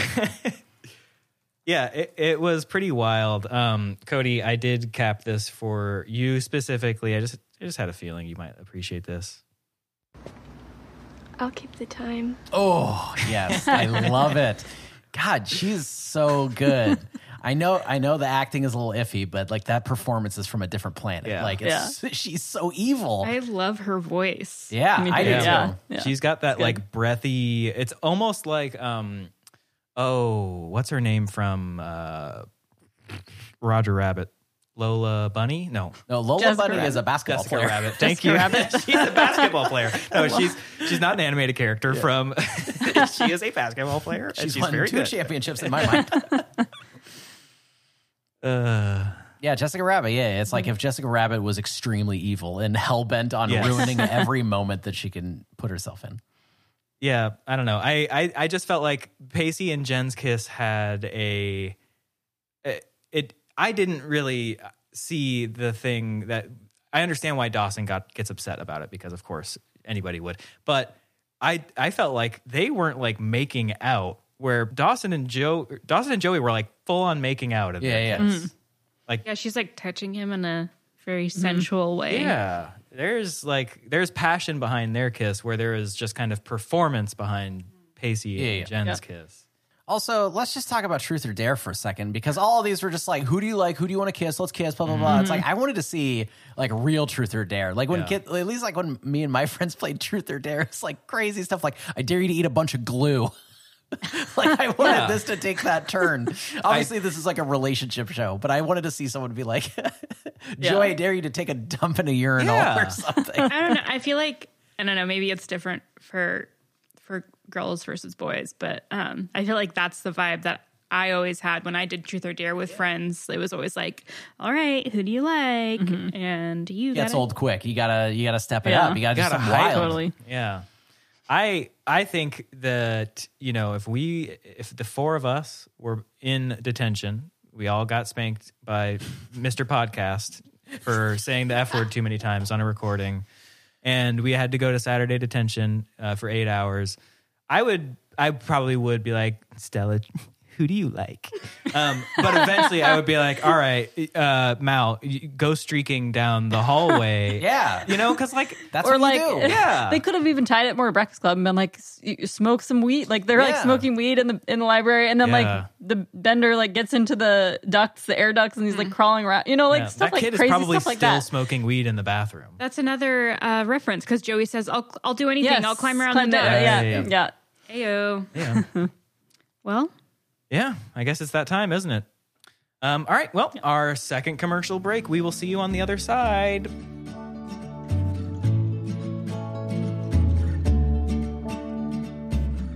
Hello there. Jumping in on the commercial break to remind you to find us online. We're on social media at Freaks and Creeks Pod, where we post all sorts of great content. So come and join the conversation. We'd love to have you. We also have a website, freaksandcreeks.com. It has a really sleek web player, which means you can listen from anywhere or share episodes directly with your friends and family. Thanks for listening and enjoy the rest of the show. And we're back. And thankfully, the sadism continues with Joey choosing Jen for Truth or Dare. She goes with Truth. Joey goes for the jugular by asking her who she's most attracted to at Capeside. Dawson spirals as Jen can't quite come up with the right word before landing on Dawson. Jen's embarrassed anger makes her lash out at Joey, saying that her constant dwelling on her and Dawson's relationship is keeping her from getting a boyfriend. Dawson tries to mitigate the awkwardness with a suggested jailbreak. I agree with Jen in this moment when we all know why she is actually having a difficult time with this question, but I agree with her when she says it's a stupid question because, like, high schoolers don't know the difference between lust and like and attraction and love. Like, it's all the same thing for her. So I get what she's saying when she's like, I like Dawson. Like, it doesn't matter if I'm physically attracted to somebody else. Whatever that is being overcome by my attraction to Dawson in this moment. But I don't know. What do you guys think? We all are analyzing this from being adults, so it's a little different for us. But what do you guys think about this interaction here? I mean, it makes total sense why Jen would, like, this does not compute for her. And being put on the spot with that is not great. Yeah. And I think it's very fair to say, just like at any age, like, it's fine to not be the most sexually attracted to a partner, but you wanting them more. Yes. Like that's a regular, normal, healthy thing for her to do. But she knows that Dawson is a maniac. Yeah. And so if she were to say that, she knows that his eyes would roll into the back of his head, his hair would fall out, and he would become succubus number 2. That's how that happens. Yes. Yeah, see, back to my initial question when we first started our scene by scene here, is Joey doing this intentionally? Because if you think that she doesn't know what she's doing and she's just kind of acting out, then why does she do this? She knows what she's doing. She is trying to hurt Dawson's and Jen's relationship. This specifically, yes. Like, this is very, like, she knows exactly what she's doing. Yeah. And I think she is, by extension of that, fooling herself when she thinks she's doing any of this for any other reason. You know what I mean? I just think that as much as I love Joey, and I do think she is the best character on the show, this is the one moment where I'm like, damn, Joey, this is kind of fucked up. Like, you know what you're doing. Well, it's okay to love a character if they're fucked up. Right now, my favorite character on the show is Abby Morgan, the greatest character in television history. Not a good person. She would happily burn down an orphanage if she was given the chance. That's true. Which probably happens next episode. Maybe, if we're lucky. We have a really fun game in our next scene. This is my favorite game. Yes. Cody and I do this every week. With your printer scanner that you have at home. And it's weird because I've never won. Well, so as the gang run past Tringle in the AV room, Jen suggests the classic game of Guess My Butt. The game that we play once a week, and then I lose. They head to an office where, after scanning each other's butts on a photocopy machine, try to guess who's who. Jen's correct guessing of Pacey's defined cheeks ignites Dawson's short fuse of jealousy, resulting in an argument in which Pacey uses his low blow of Oompa Loompa, and Dawson calls him a failure and a laughingstock. As boys do, they settle this once and for all on a basketball rematch. Yeah, baby. My first thought when I watched the scene was like, how did they do this? How did they scan? Like, was it their butts? Are those actual butt scans? This was a thing in the 90s. Oh, yeah. That people did at office. But that's not the question. Are those the actor and actresses' butts that they actually scanned, or are those like dummy butts? Yeah, and if so, how did they film that? Because I feel like that's kind of like, I don't know, inappropriate or like weird to film. Oh, yeah. Weird. I bet it was doubles. Yeah, it's the same schmuck that was paid $20 to get a basketball thrown at his face. Yeah. All right, I set up this photocopier. I need to go to a hospital. Yeah. Should we play this game? Yeah, that sounds like fun. All right. Anybody have a photocopy machine? I think my parents have a scanner. When we do our first live show, we'll play a game of live Guess My Butt with everybody in the audience. So it'll be like the four of us and like two people in the audience, and we'll have to figure out whose butt's whose. I'm just thinking it's 1998 and this is a production, you know. Like I can imagine some gross cigar smoking yucky man being like, "All right, James, get on that scanner. All right, I got it warmed up for you, Katie. Make sure to really press your butt cheeks on that, okay?" If this is actually their buns that have been scanned, do these prints still exist? And have they been auctioned off for millions of dollars? Is there a poster? Oh my gosh. Like a Spencer's Gifts poster. Oh my God.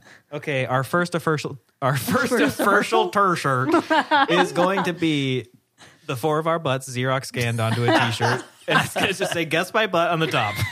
And it'll say Freaks and Cheeks. Oh, Freak man. Podcast. God, okay. We'll make posters. A calendar. Yes. The season of winter is all Cody's butt. As per usual. Oh, I love this idea. So, like, Pacey's cheeks are magnetic. Like, everyone loves his ass. Apparently. I can't say that I agree. Is he ripped? I can't tell. Everyone wears baggy pants, so I can't really see his butt, but I don't know. He just looks like a scrawny kid to me, but everyone loves referencing how ripped and muscular and... Yeah. Well, Joey loves referencing that. Yeah, true. Yeah, I don't think that he is particularly muscular looking, but at the same time, compared to Dawson, he is a Greek god, because Dawson, I think his hair just continues to get bigger and bigger, but otherwise he is kind of just like a average looking dude. Yeah. But Pacey just seems like scrawny to me. Like there's no muscle definition that everyone keeps saying that he has. Well, just wait until we get to the gym scene when he takes his shirt off to play basketball, because then you're going to see that he looks exactly the same. Oh, also, this was another little parallel with Breakfast Club where they sneak out. Yeah. That was the whole thing in that movie. So I also thought it was funny when when Pacey's on the copy machine and Jen like looks at him and she's like, "All right, zip up your pants, Pacey." Yeah. The way that she says it was silly. I liked it. It's weird that Abby participated. Like she hates these people. But then again, she cannot turn down a good butt Xerox. Got FOMO for sure. She doesn't want to miss out on this. It's in this scene where they actually do play Guess My Butt, right? This is right before. Why does Jen have to immediately know which one's Pacey's butt? She knows what she's doing too, right? Oh yeah. Mm-hmm. Everybody is trying to fuck with everybody in this episode. It's like everybody is having the worst day possible, which I guess makes sense. They are spending 8 hours in detention, but God, it's just like I I think it's the energy that Abby brings to the room. Yes. It's like once you're around something that kind of dark, you can't help but feel like you're a part of it. And it's I don't know. It's like it's a bad intoxication. Everyone has to be on her level, and everyone's just like heightened and needs to tear each other apart. She is an energy vampire, is what you're saying. Interesting. The lore gets deeper and deeper. The basketball rematch commences, and Pacey agrees that if he loses, he has to admit why he landed himself in Saturday detention. Through Abby's heckles, she points out the obvious. Jen and Joey are both hot to trot for Dawson. Joey just wishes Jen wasn't so darn nice about it all. As Abby slurps from the water fountain, she realizes they need to head back to detention pronto. As the dread sets in, Dawson scores a final winning shot, and the gang nearly makes it back before being caught by the Scarecrow. I am not a very talented basketball player, but I would also love to play Dawson in a game of 1 versus 1 because I don't think he actually knows how to play this game. I don't think he knows that you can dribble the ball or like anything, because all he seems to do is just kind of wildly flail. Yeah, I want to know what the direction was during this episode, because a lot of it's so much more focused on the women that the guys that are foreground and they're fuzzy, they're not in focus. Right. They are, they're just flailing around. They're just like tackling each other at one point. Well, they have a wrestling fight. Yeah. A little tickle fight. I don't know if you guys saw It's that. more of a tickle fight. Yeah, it's true. Boys will be boys. I feel like whatever their intentions were for this plot line and this scene specifically, when they then proposed this to James Vanderbeek, and he was like, that's the one with the orange ball, right? They're like, oh, shit. It definitely seems like Joshua Jackson knows how to play, and that maybe James Vanderbeek doesn't know as much, but... I wonder. Yeah. Was that just acting? I don't know. If this is all performance, James Vanderbeek, great actor. Incredible. Yeah, great job. Incredible. What if he is actually, would have been drafted had he not decided to become an actor? We get some product placement here with the peanut M&Ms. Ooh.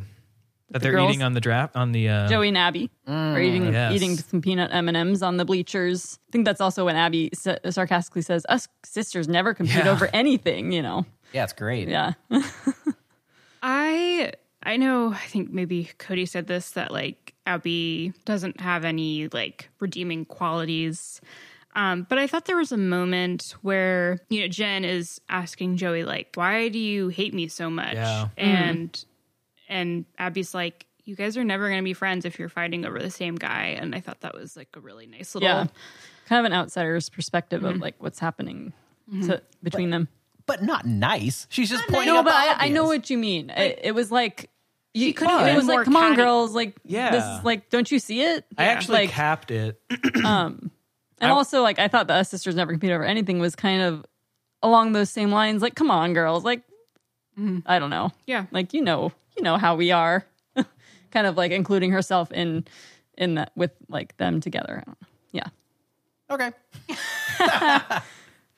Oh, before you play that clip, another thing I noticed with what they were wearing.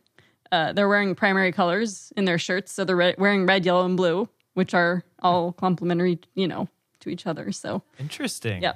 Wait, just the women though, right? The women. Yeah. In that scene, they're sitting in, this triangle, and they're wearing primary colors. So yeah. Should we hear that clip? Yes.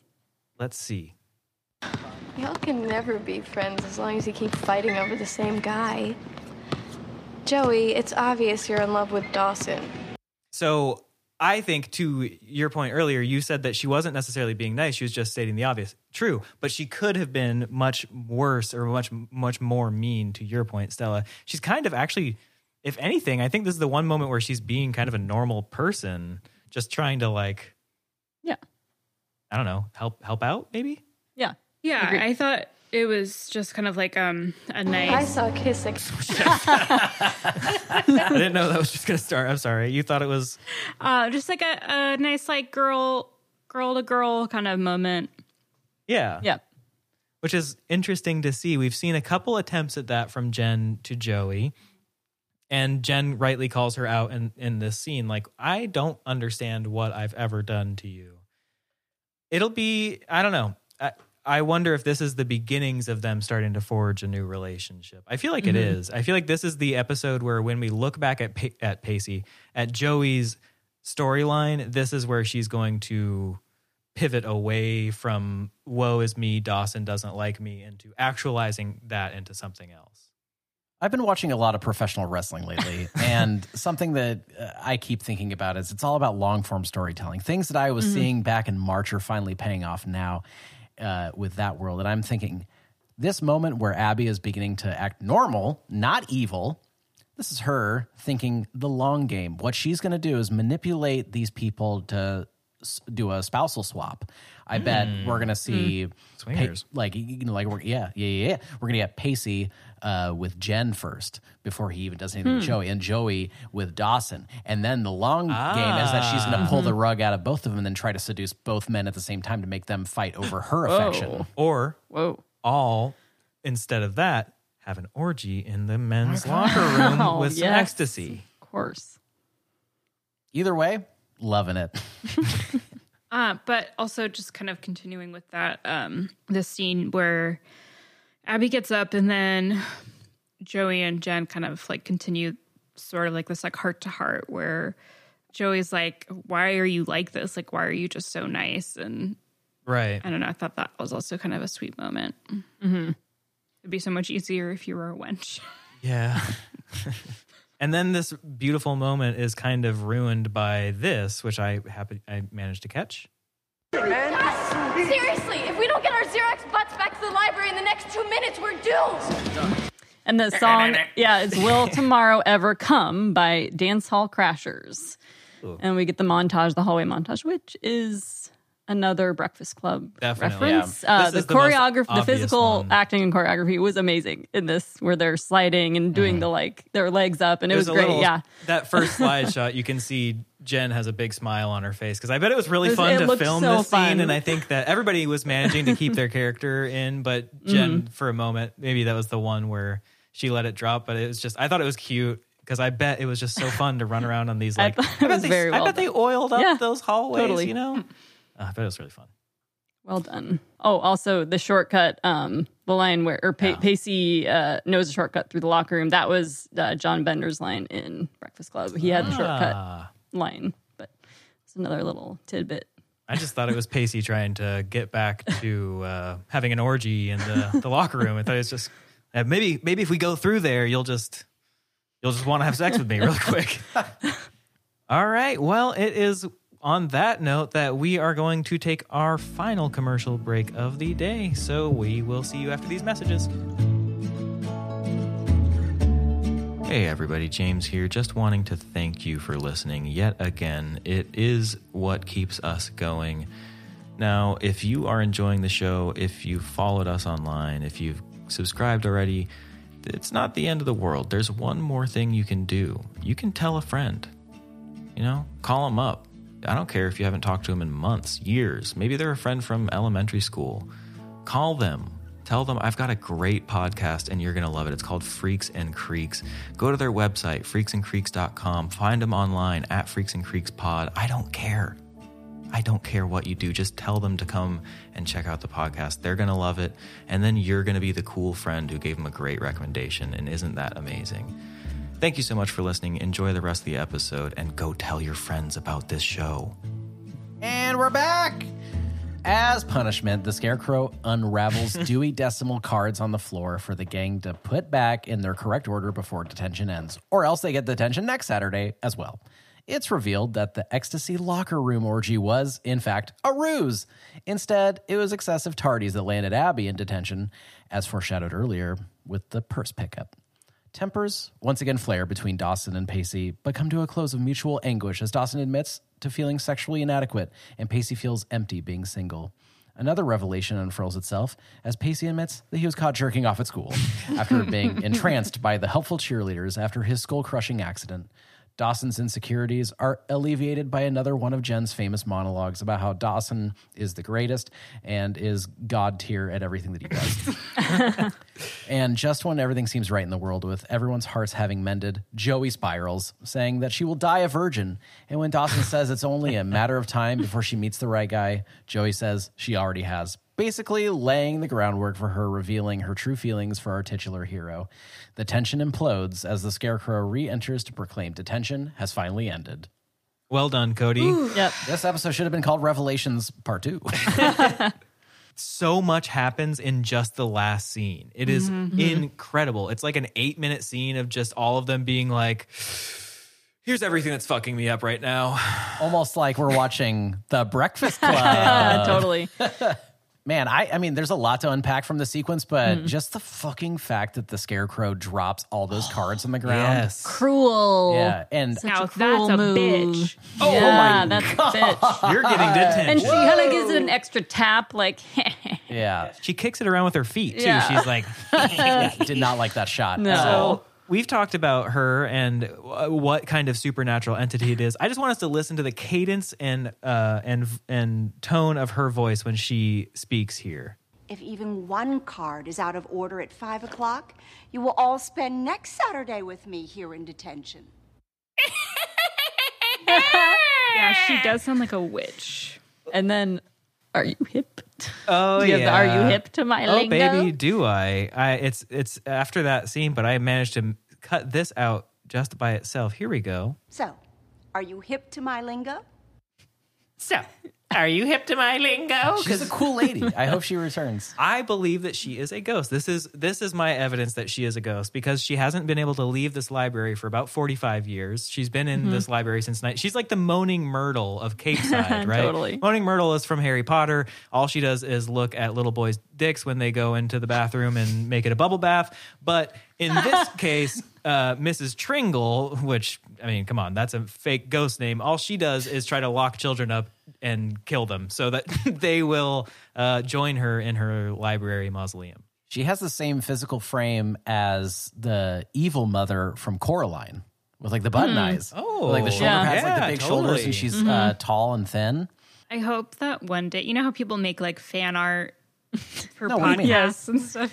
Fans? I hope that one day we have a fan that will make some type of poster of like all the lore that that'd be James amazing. has created into like the Dawson's Creek characters. Yeah. And Oh, just that'd like be imagining incredible. like all this like spooky stuff. Like Tringle as Coraline. Button Coraline's eyes. yeah, button eyes. or like a ghost or a witch. Yeah.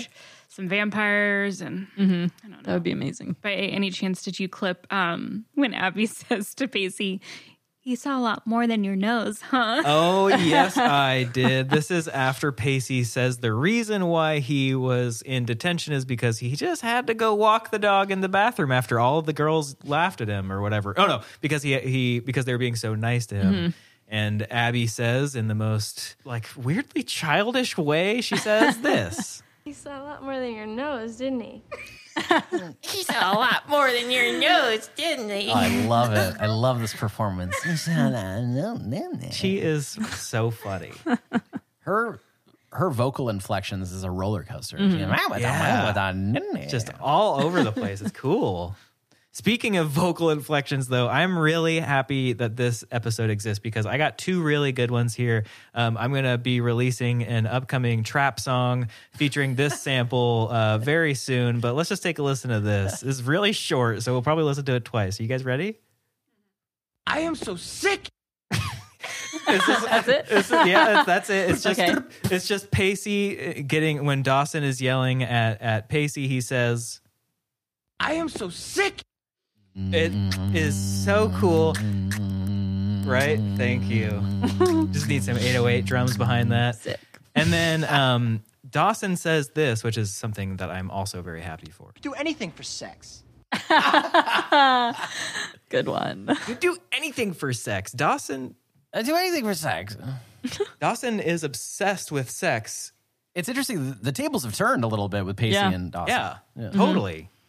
It's like 3 episodes the thing that we were complaining about is Dawson doesn't know what sex is and he's angry that it exists. Yes. And now he's the horniest man in Capeside. Sorry, Mr. Man-Meat. Sorry. Pacey says something like when he's kind of like talking down about himself, he says that he has nothing left. Yeah. Yeah.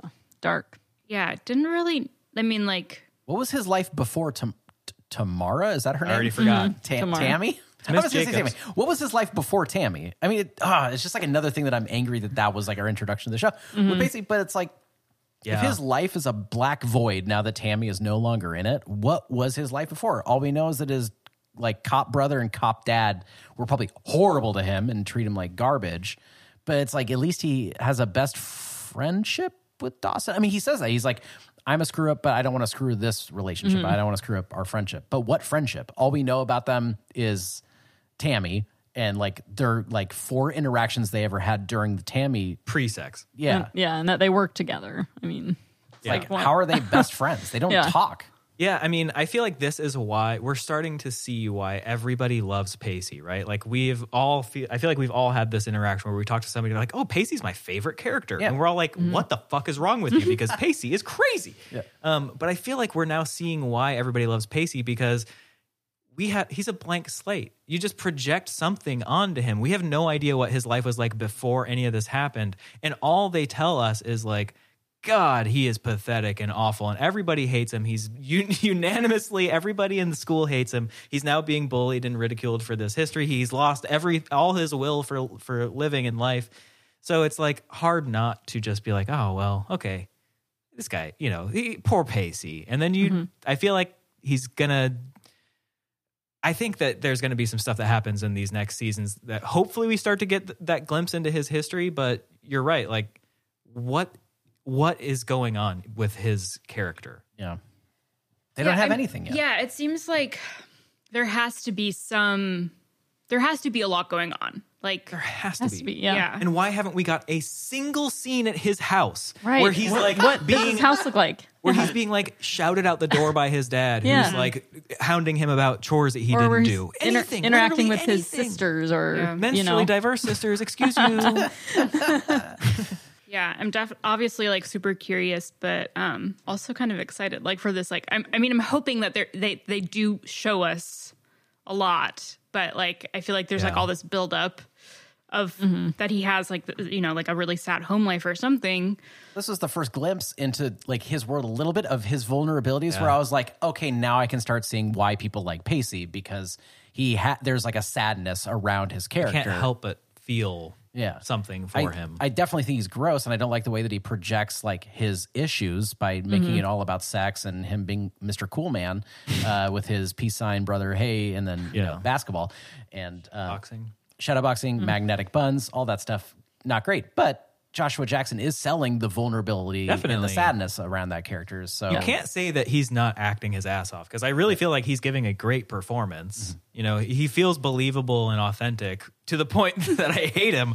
But like, I know that he's just acting here, but still. I don't know. A lot of stuff to unpack, though. I mean, with Joey, like, like we're finally getting there. And again, this is something that I thought was going to be like maybe finale season 2. We're going to get Joey finally opening up with episode 7. We're almost done with this season. We're over halfway done with this season, right? Yeah, she's very distraught, looking very distraught in this scene. It's really heartbreaking. It's sad, It's so she looks sad. So sad. Yeah. Katie Holmes is so good. Yeah, I really felt for her. It felt unclear to me if Dawson understands at all what's happening, because throughout the episode, there have been hints of like someone, or, Abby saying you're obsessed with this relationship, or Jen saying that with Dawson and Jen. And so it seems like, we have established that Dawson is pretty clueless, but you would think that he would notice some of that, and then for her to be sobbing, not being able to say what she's feeling. I think it clicked. I think he was just speechless. Yeah, when he sat down and he's like, I think I'm here for you, or whatever he says, I think that's when it clicked.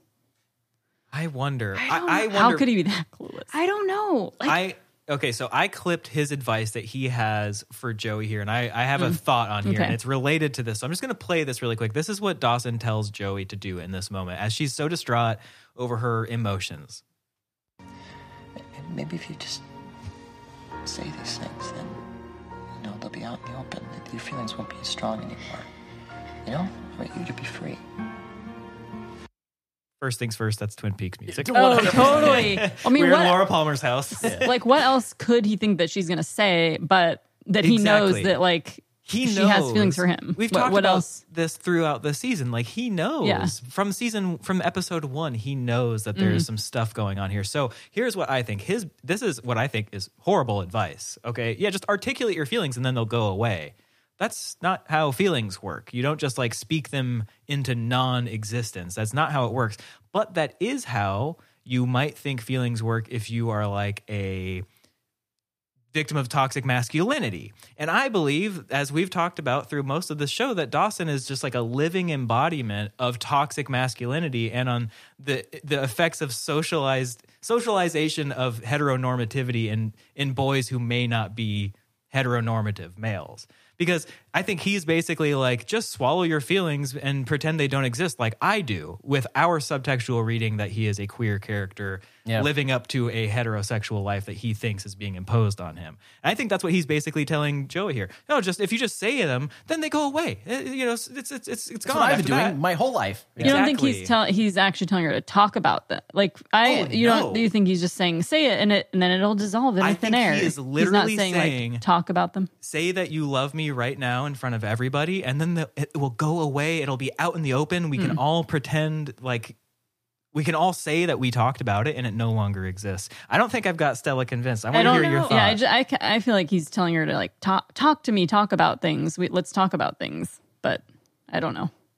I don't even think they're mutually exclusive. I think in his mind, he thinks this is the right thing to do without realizing the subtext of it.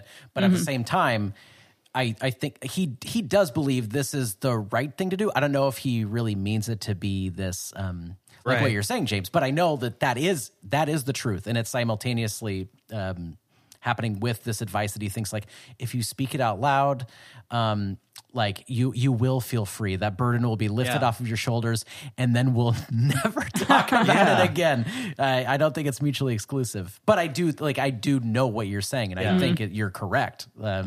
If this, I'm right, guys. James, as a man, from one big man to another big man, I'm going to say you're right. Thank you. But but the only hang up that we have is this is a 1998 show, and they're never going to, I don't know, they're never going to like unpack an actually queer character on television. If they do, props to Dawson's Creek. That's amazing. But I will say, I do agree that I think that like what we're supposed to think is that he wants to talk it out. Right? Because he's telling her that we've known each other for so long. Grade. I was there for you in sixth grade. I'm here for you. Talk, you know. Do we know what happened in sixth grade? I have ideas, but Mom died? That's what I was thinking, right? Probably. Because what else would that just be so glossed over? Right. Yeah. Dad prison? Or dad prison. Something, Either or. Yeah. Mom, dad prison. So all of you think that Dawson knows that she's... I do. Yeah. Okay. Yeah. I don't, like, part of me, I feel split. I feel like he is such an idiot that it could have just totally washed over him and he, like, didn't understand. But, I don't know. I guess we're going to have to find out the next episode to see how and this that's the other reacts. thing is like, okay, so every episode has started with them watching a movie. So what the next episode is, we're going to see them watching a movie, and what? Like, are they going to... something, maybe we'll get some conversation about it. They'll be watching a movie. They won't be sharing a bed like they usually are. They'll be on the chair. Yeah, they'll be in completely separate sections of the room. This is what's going to happen. The teaser opens.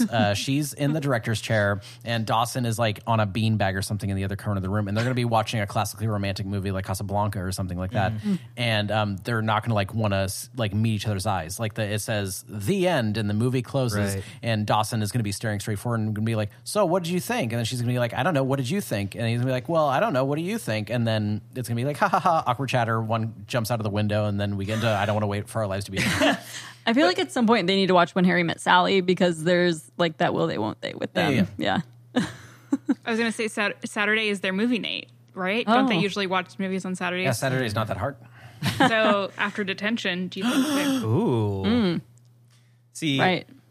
I think instead of watching a classic romantic film in our next in episode 8's opening, I think instead what we're going to get is they're going to be watching Dawson's movie. all of them together are going to be, all 4 of them are going to be together, because we have to have a come together moment after this hugely emotional split episode. So I think we're going to get a really awkward opening there where they're all watching this film, and then it's like credits roll or whatever, the scene that they're watching ends, and it's like Joey's like, oh, well, I got to get back to what she excuses herself so that we don't get a chance to talk about it. And everybody just has to kind of vacate the premises. So we continue to keep this tension going for, I don't know, maybe 4 more episodes until episode 12.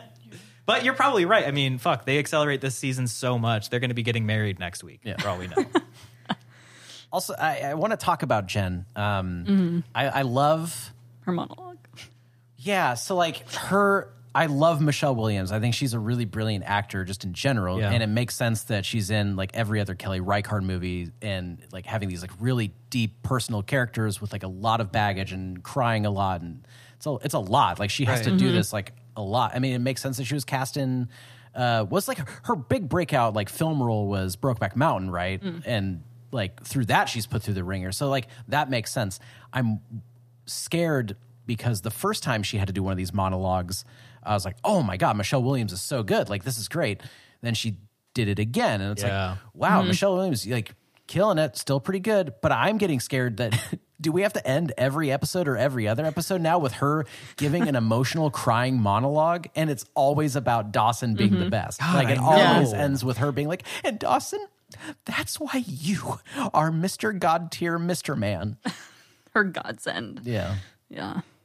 I just think it's a problem of writing and filmmaking in general. It's like you want, like, I like melodrama and I like big emotional moments, but if every episode has the exact same emotional big moment, then what are you working towards? It feels flat. Like at first it was strong, but now it's like, holy shit, are we going to get this exact same monologue every episode?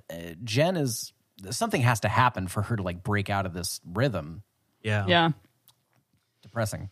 I feel like we will get to see that in our next episode. I really feel like we're going to get some Jen development coming up soon. This is also New York mention number 5. Yes. I think Jen mentions it herself. So that might be the first time that she's herself has mentioned it.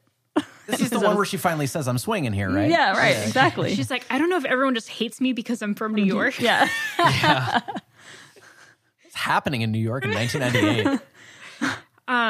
The other thing was just that, like, so frustrating watching Dawson, like, be so fixated on this sex stuff when Jen has been so clear that she wants to take things slow, and he's, like, so hung up on it and so insecure about it. It's like, I understand it logically, like, you know, if someone's not having sex with you and you're, like, their partner, and that sounds hard for him, but, like...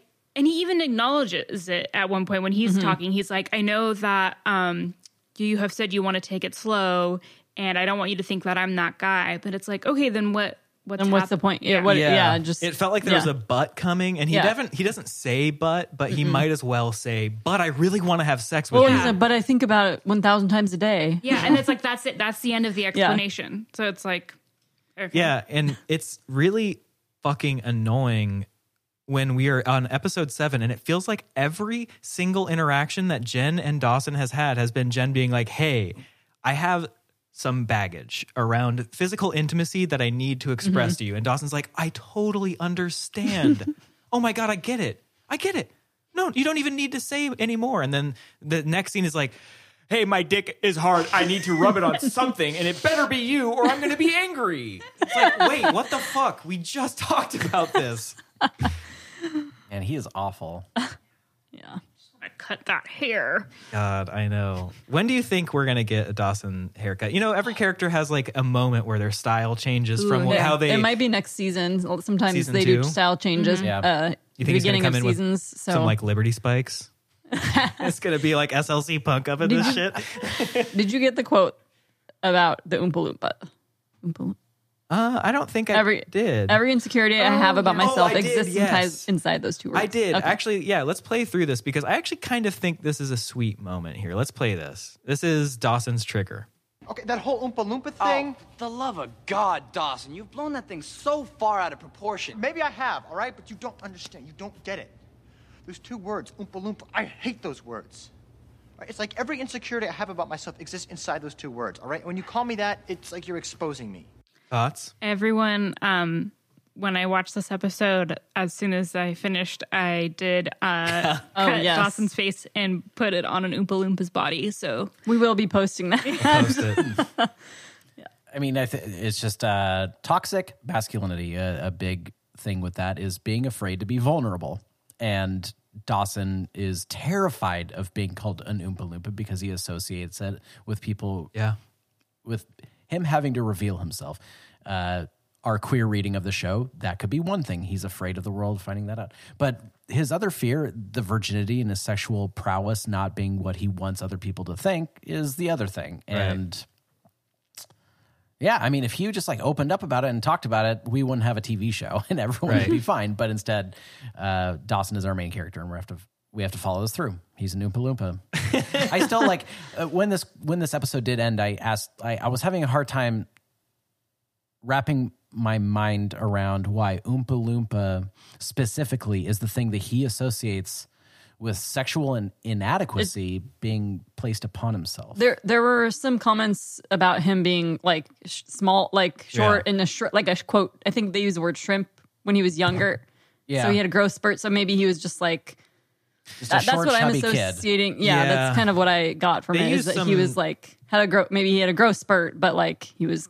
I actually capped the audio of Pacey initially just explaining this to Jen if we want to hear this really quick. It does use some, let's say, non-PC language for today's standards, but let's just take a listen to this. Just fair warning on that.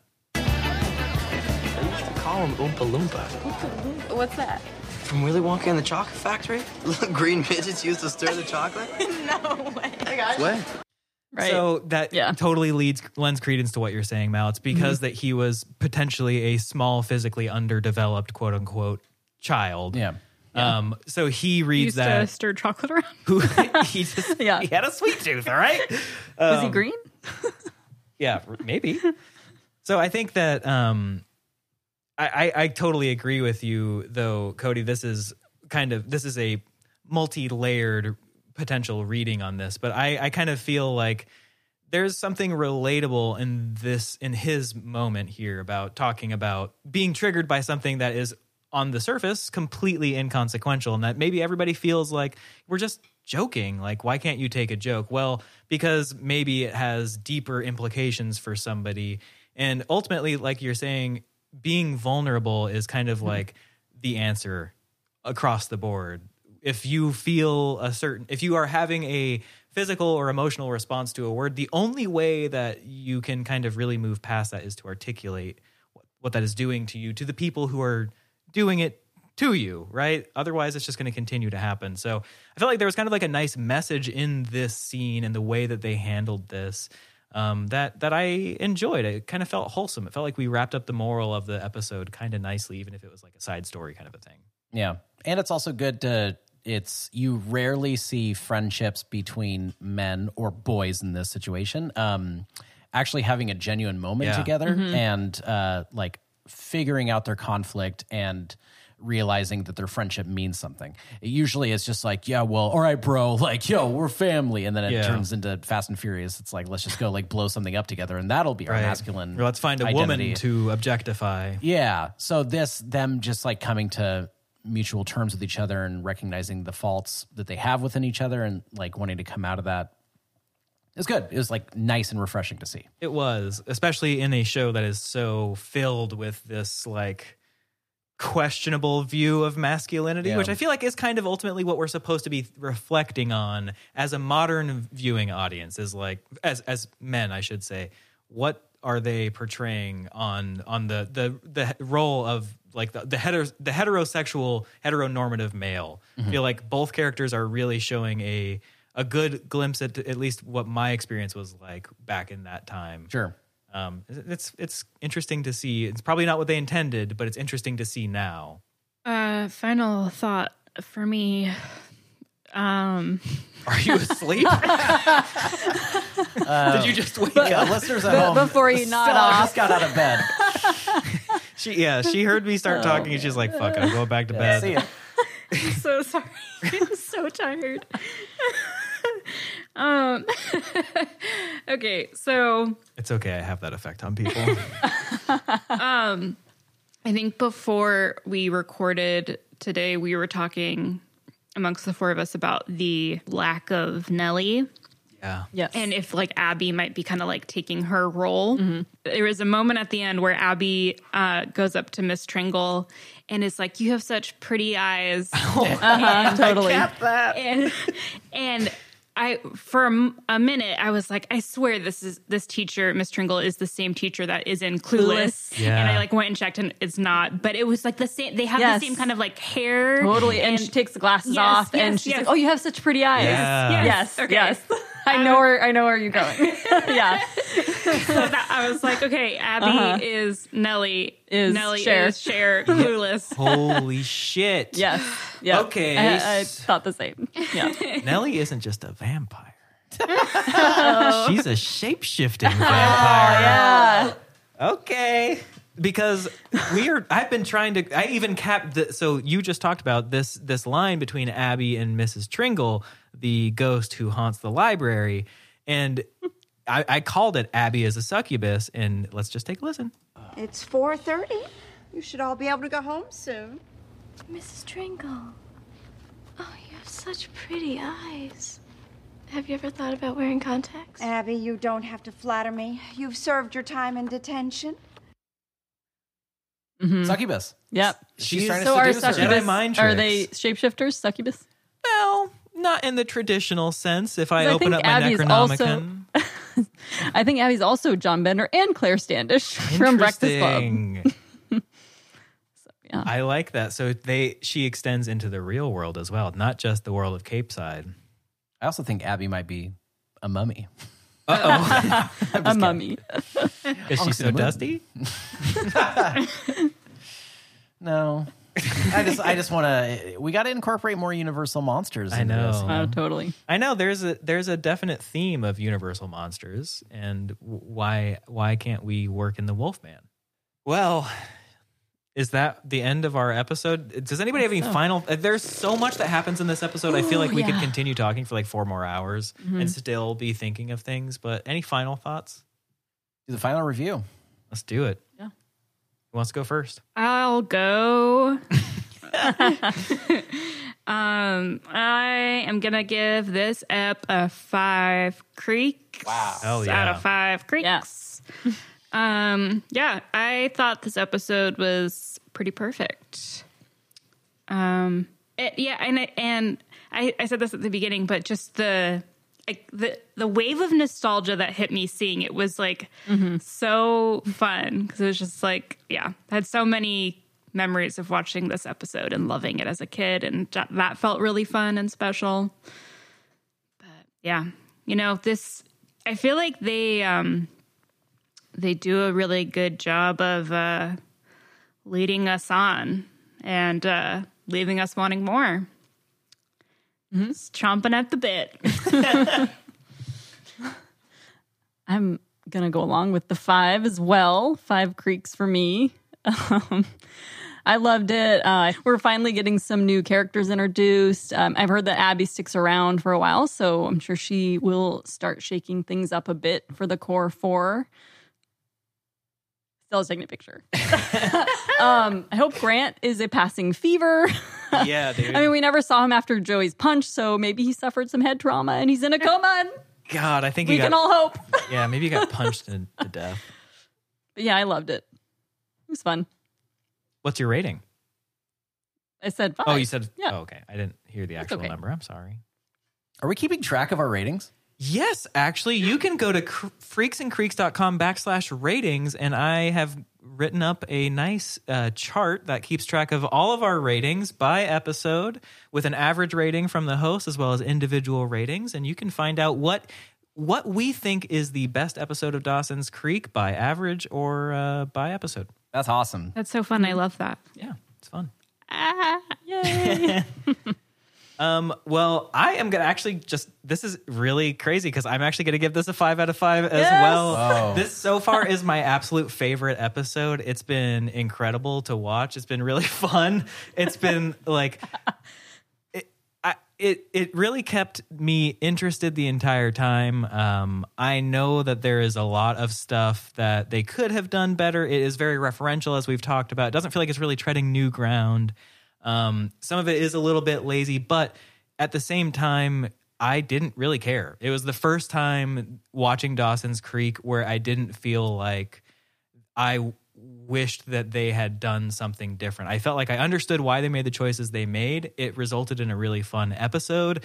There wasn't anything extremely problematic, which is such a nice change of pace. I would love it if there were more episodes where they weren't trying to have a minor have sex with an adult or anything otherwise problematic. So more episodes like this, please. It felt almost like a cozy mystery, which I would love if they do a cozy mystery. So 5 out of 5, best episode so far. I will agree that this is probably the best episode so far. I'm going to be the only one that's not giving it a perfect score.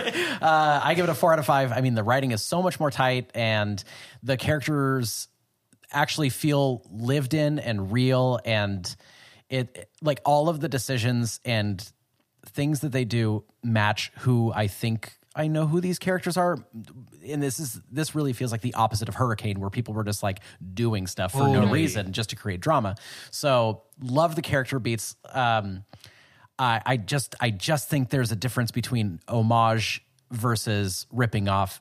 In Requiem for a Dream, there's a shot of Jennifer Connelly in the bathtub and she screams. And you're like, wow, that's a great shot. And then you later find out it's like, oh, it's from the anime Perfect Blue. And you're like, oh, that's a cool little homage. Cool. Little homage. This is just like the exact same beat for beats and like just scene stealing from Breakfast Club. And I know what they're doing, but it's like you could have figured out a different way to do it. It's cute and fine. It doesn't hurt anything. I just think it's whatever. But love Abby Morgan. She's the star of the show. She is the best thing that's ever happened in general to cinema. And I think she rules, and I can't wait to see what mischief she creates later. 4 out of 5. So I heard a whole lot of petitioning to get your movie card back. So I would just like to question the other hosts. Do we think that Cody has earned his movie card back? Absolutely not. That's a no from Stella. Mal? I'm staying out of it. I have a no vote in this one as well. So sorry, wow. Cody, you continue to not have your movie card for one more week. I'm so sorry. I guess I don't have any recommendations this week. Okay, well, on that note, let's move on to recommendations. I can go. I'm going to recommend an Instagram account. It's called Cookie and Mo. That's COOKIE. Sorry. Oh my gosh, I'm starting over. COOKIEANDMOE. What's that spell? Cookie and Mo. If you love dogs, if you love cats, this is the account for you. Okay, so some of you might be familiar with My Favorite Murder. One of the hosts, Georgia Hardstark, she is a wonderful lady and has many pets. And in the last year, after one of her cats died, it was very sad, she got this cute little pup. And then shortly after that, she got another cat. She already has 2 other cats. So now she has 3 cats and a dog. I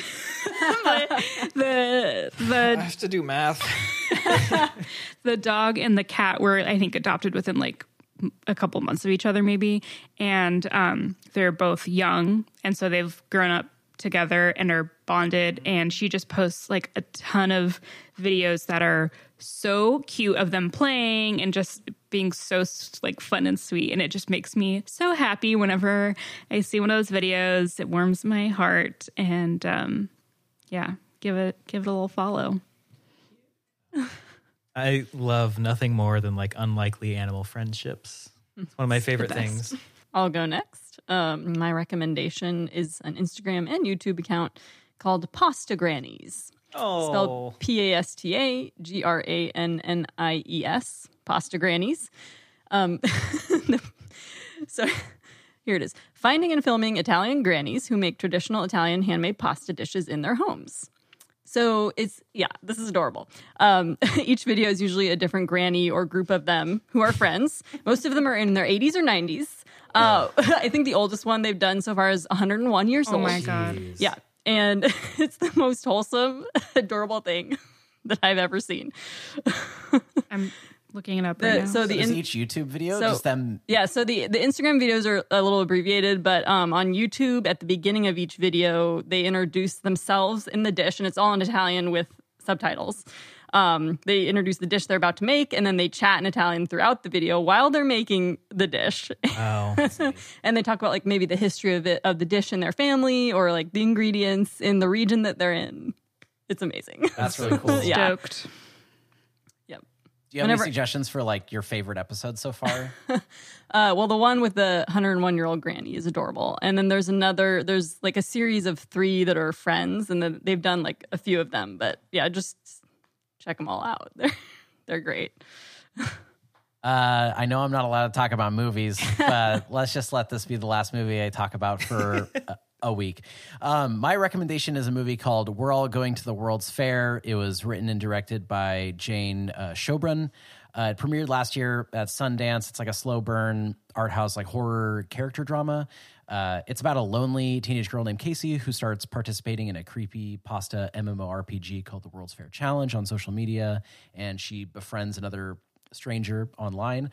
And it's a really unique in how it presents the narrative. It uses like the POV of phone and laptop cameras and screen captures. So the mileage may vary for those kind of aesthetics, but like so many coming of age dramas are really derivative and beat for beat. So something like this like really feels unique in how it's presented, and it captures adolescent loneliness and that search for community in like such a different way than I've seen, and it felt really refreshing. And the young star Anna Cobb is like really magnetic and does a phenomenal job of carrying pretty much like the whole movie on her back throughout the entire performance. And Schobrun has like a much needed voice in the space, and I'm really looking forward to seeing more of their work. And if you like the musician Alex G, he does the score, and it really emphasizes the like sadness that permeates the movie. It's super good. If that's like your kind of thing, you should definitely check this movie out. I Googled this while you were talking about it. It looks really stylistic and cool. It is. It's really weird. I'm sure you're seeing the poster with like the glow-in-the-dark paint. Yeah, it's like, I can't, like, no spoilers, but there's a part where people like have to like really participate to be a part of the creepypasta, and it's really depressing. But it's great. That sounds great. It's really cool. I feel like, I don't know, it's just like so many indie. You hear like indie coming of age drama, and it's like, okay, it's cool. It's going to be about a heterosexual boy like Dawson, and it's going to be about like their first love. And you're like, okay, we've seen that 8 billion times. But this being like, it's like a 13-year-old girl, and she has no friends, and the only friends that she makes is like through the internet. And we're, like, our culture is very internet forward these days, so it's like this movie does feel like very online, but there's nothing else like it. And I know like a lot of people will watch this and be like, wow, nothing happened, and it's very slow. It's like, yeah, sure, but there aren't any movies like this right now. So it's cool. People should watch things that challenge themselves and they're not used to. That's a good point. And I guess on that note, I will go ahead and recommend something you guys probably haven't heard me talk about this before, but King Gizzard and the Lizard Wizard. Who are they? They're a really cool Australian psychedelic rock band. They've got 20 albums. They're incredible. If you enjoy my world-building antics and what I get up to, you should really check out this band, because that's basically their whole premise. But beyond that, I don't actually have a recommendation. My recommendation this week is insert your own, fill in the blank. You recommend something to me, but in reality, you should just go start a podcast with your friends. It's the best thing that you could do. It's really fun. Releasing it is really cool, and getting to connect with random strangers online who you probably would never interact with or meet, and have them hear your private thoughts that you forget that you say as soon as they leave your mouth, but then they're immortalized forever. It's really cool. So if you do that, go ahead and send it our way. We would love to take a listen and check it out, because it's great, right, everybody? Yeah. Yay. Uh-huh. Can we play Jen Scream? That will never not be my favorite. Music to my ears. But also, I feel like in the last week or so, sometimes all I can hear in my head is Mr. Leary saying, "I choose to hate you now." Oh, man. That's a perfectly normal thing to hear. I just hear it all the time. I agree. It is something that weirdly pops into my head more often than I would probably like to admit. It's just like whenever I kind of find myself feeling angry, I will just kind of think like, I choose to hate you now. it's so good. So scary. All right, everybody. Well, thank you so much for listening. If you've enjoyed this episode, please go ahead and subscribe to our show. I'm sure you've already done it, but if you'd like to, you can join us as we continue to set sail through Dawson's Creek, one episode at a time. If you want more of our Freaks content, please visit our website at freaksandcreeks.com. You can find us online at Freaks and Creeks Pod, or you can write us an email at show@freaksandcreeks.com. Otherwise, until next time, bye-bye. Bye. Bye.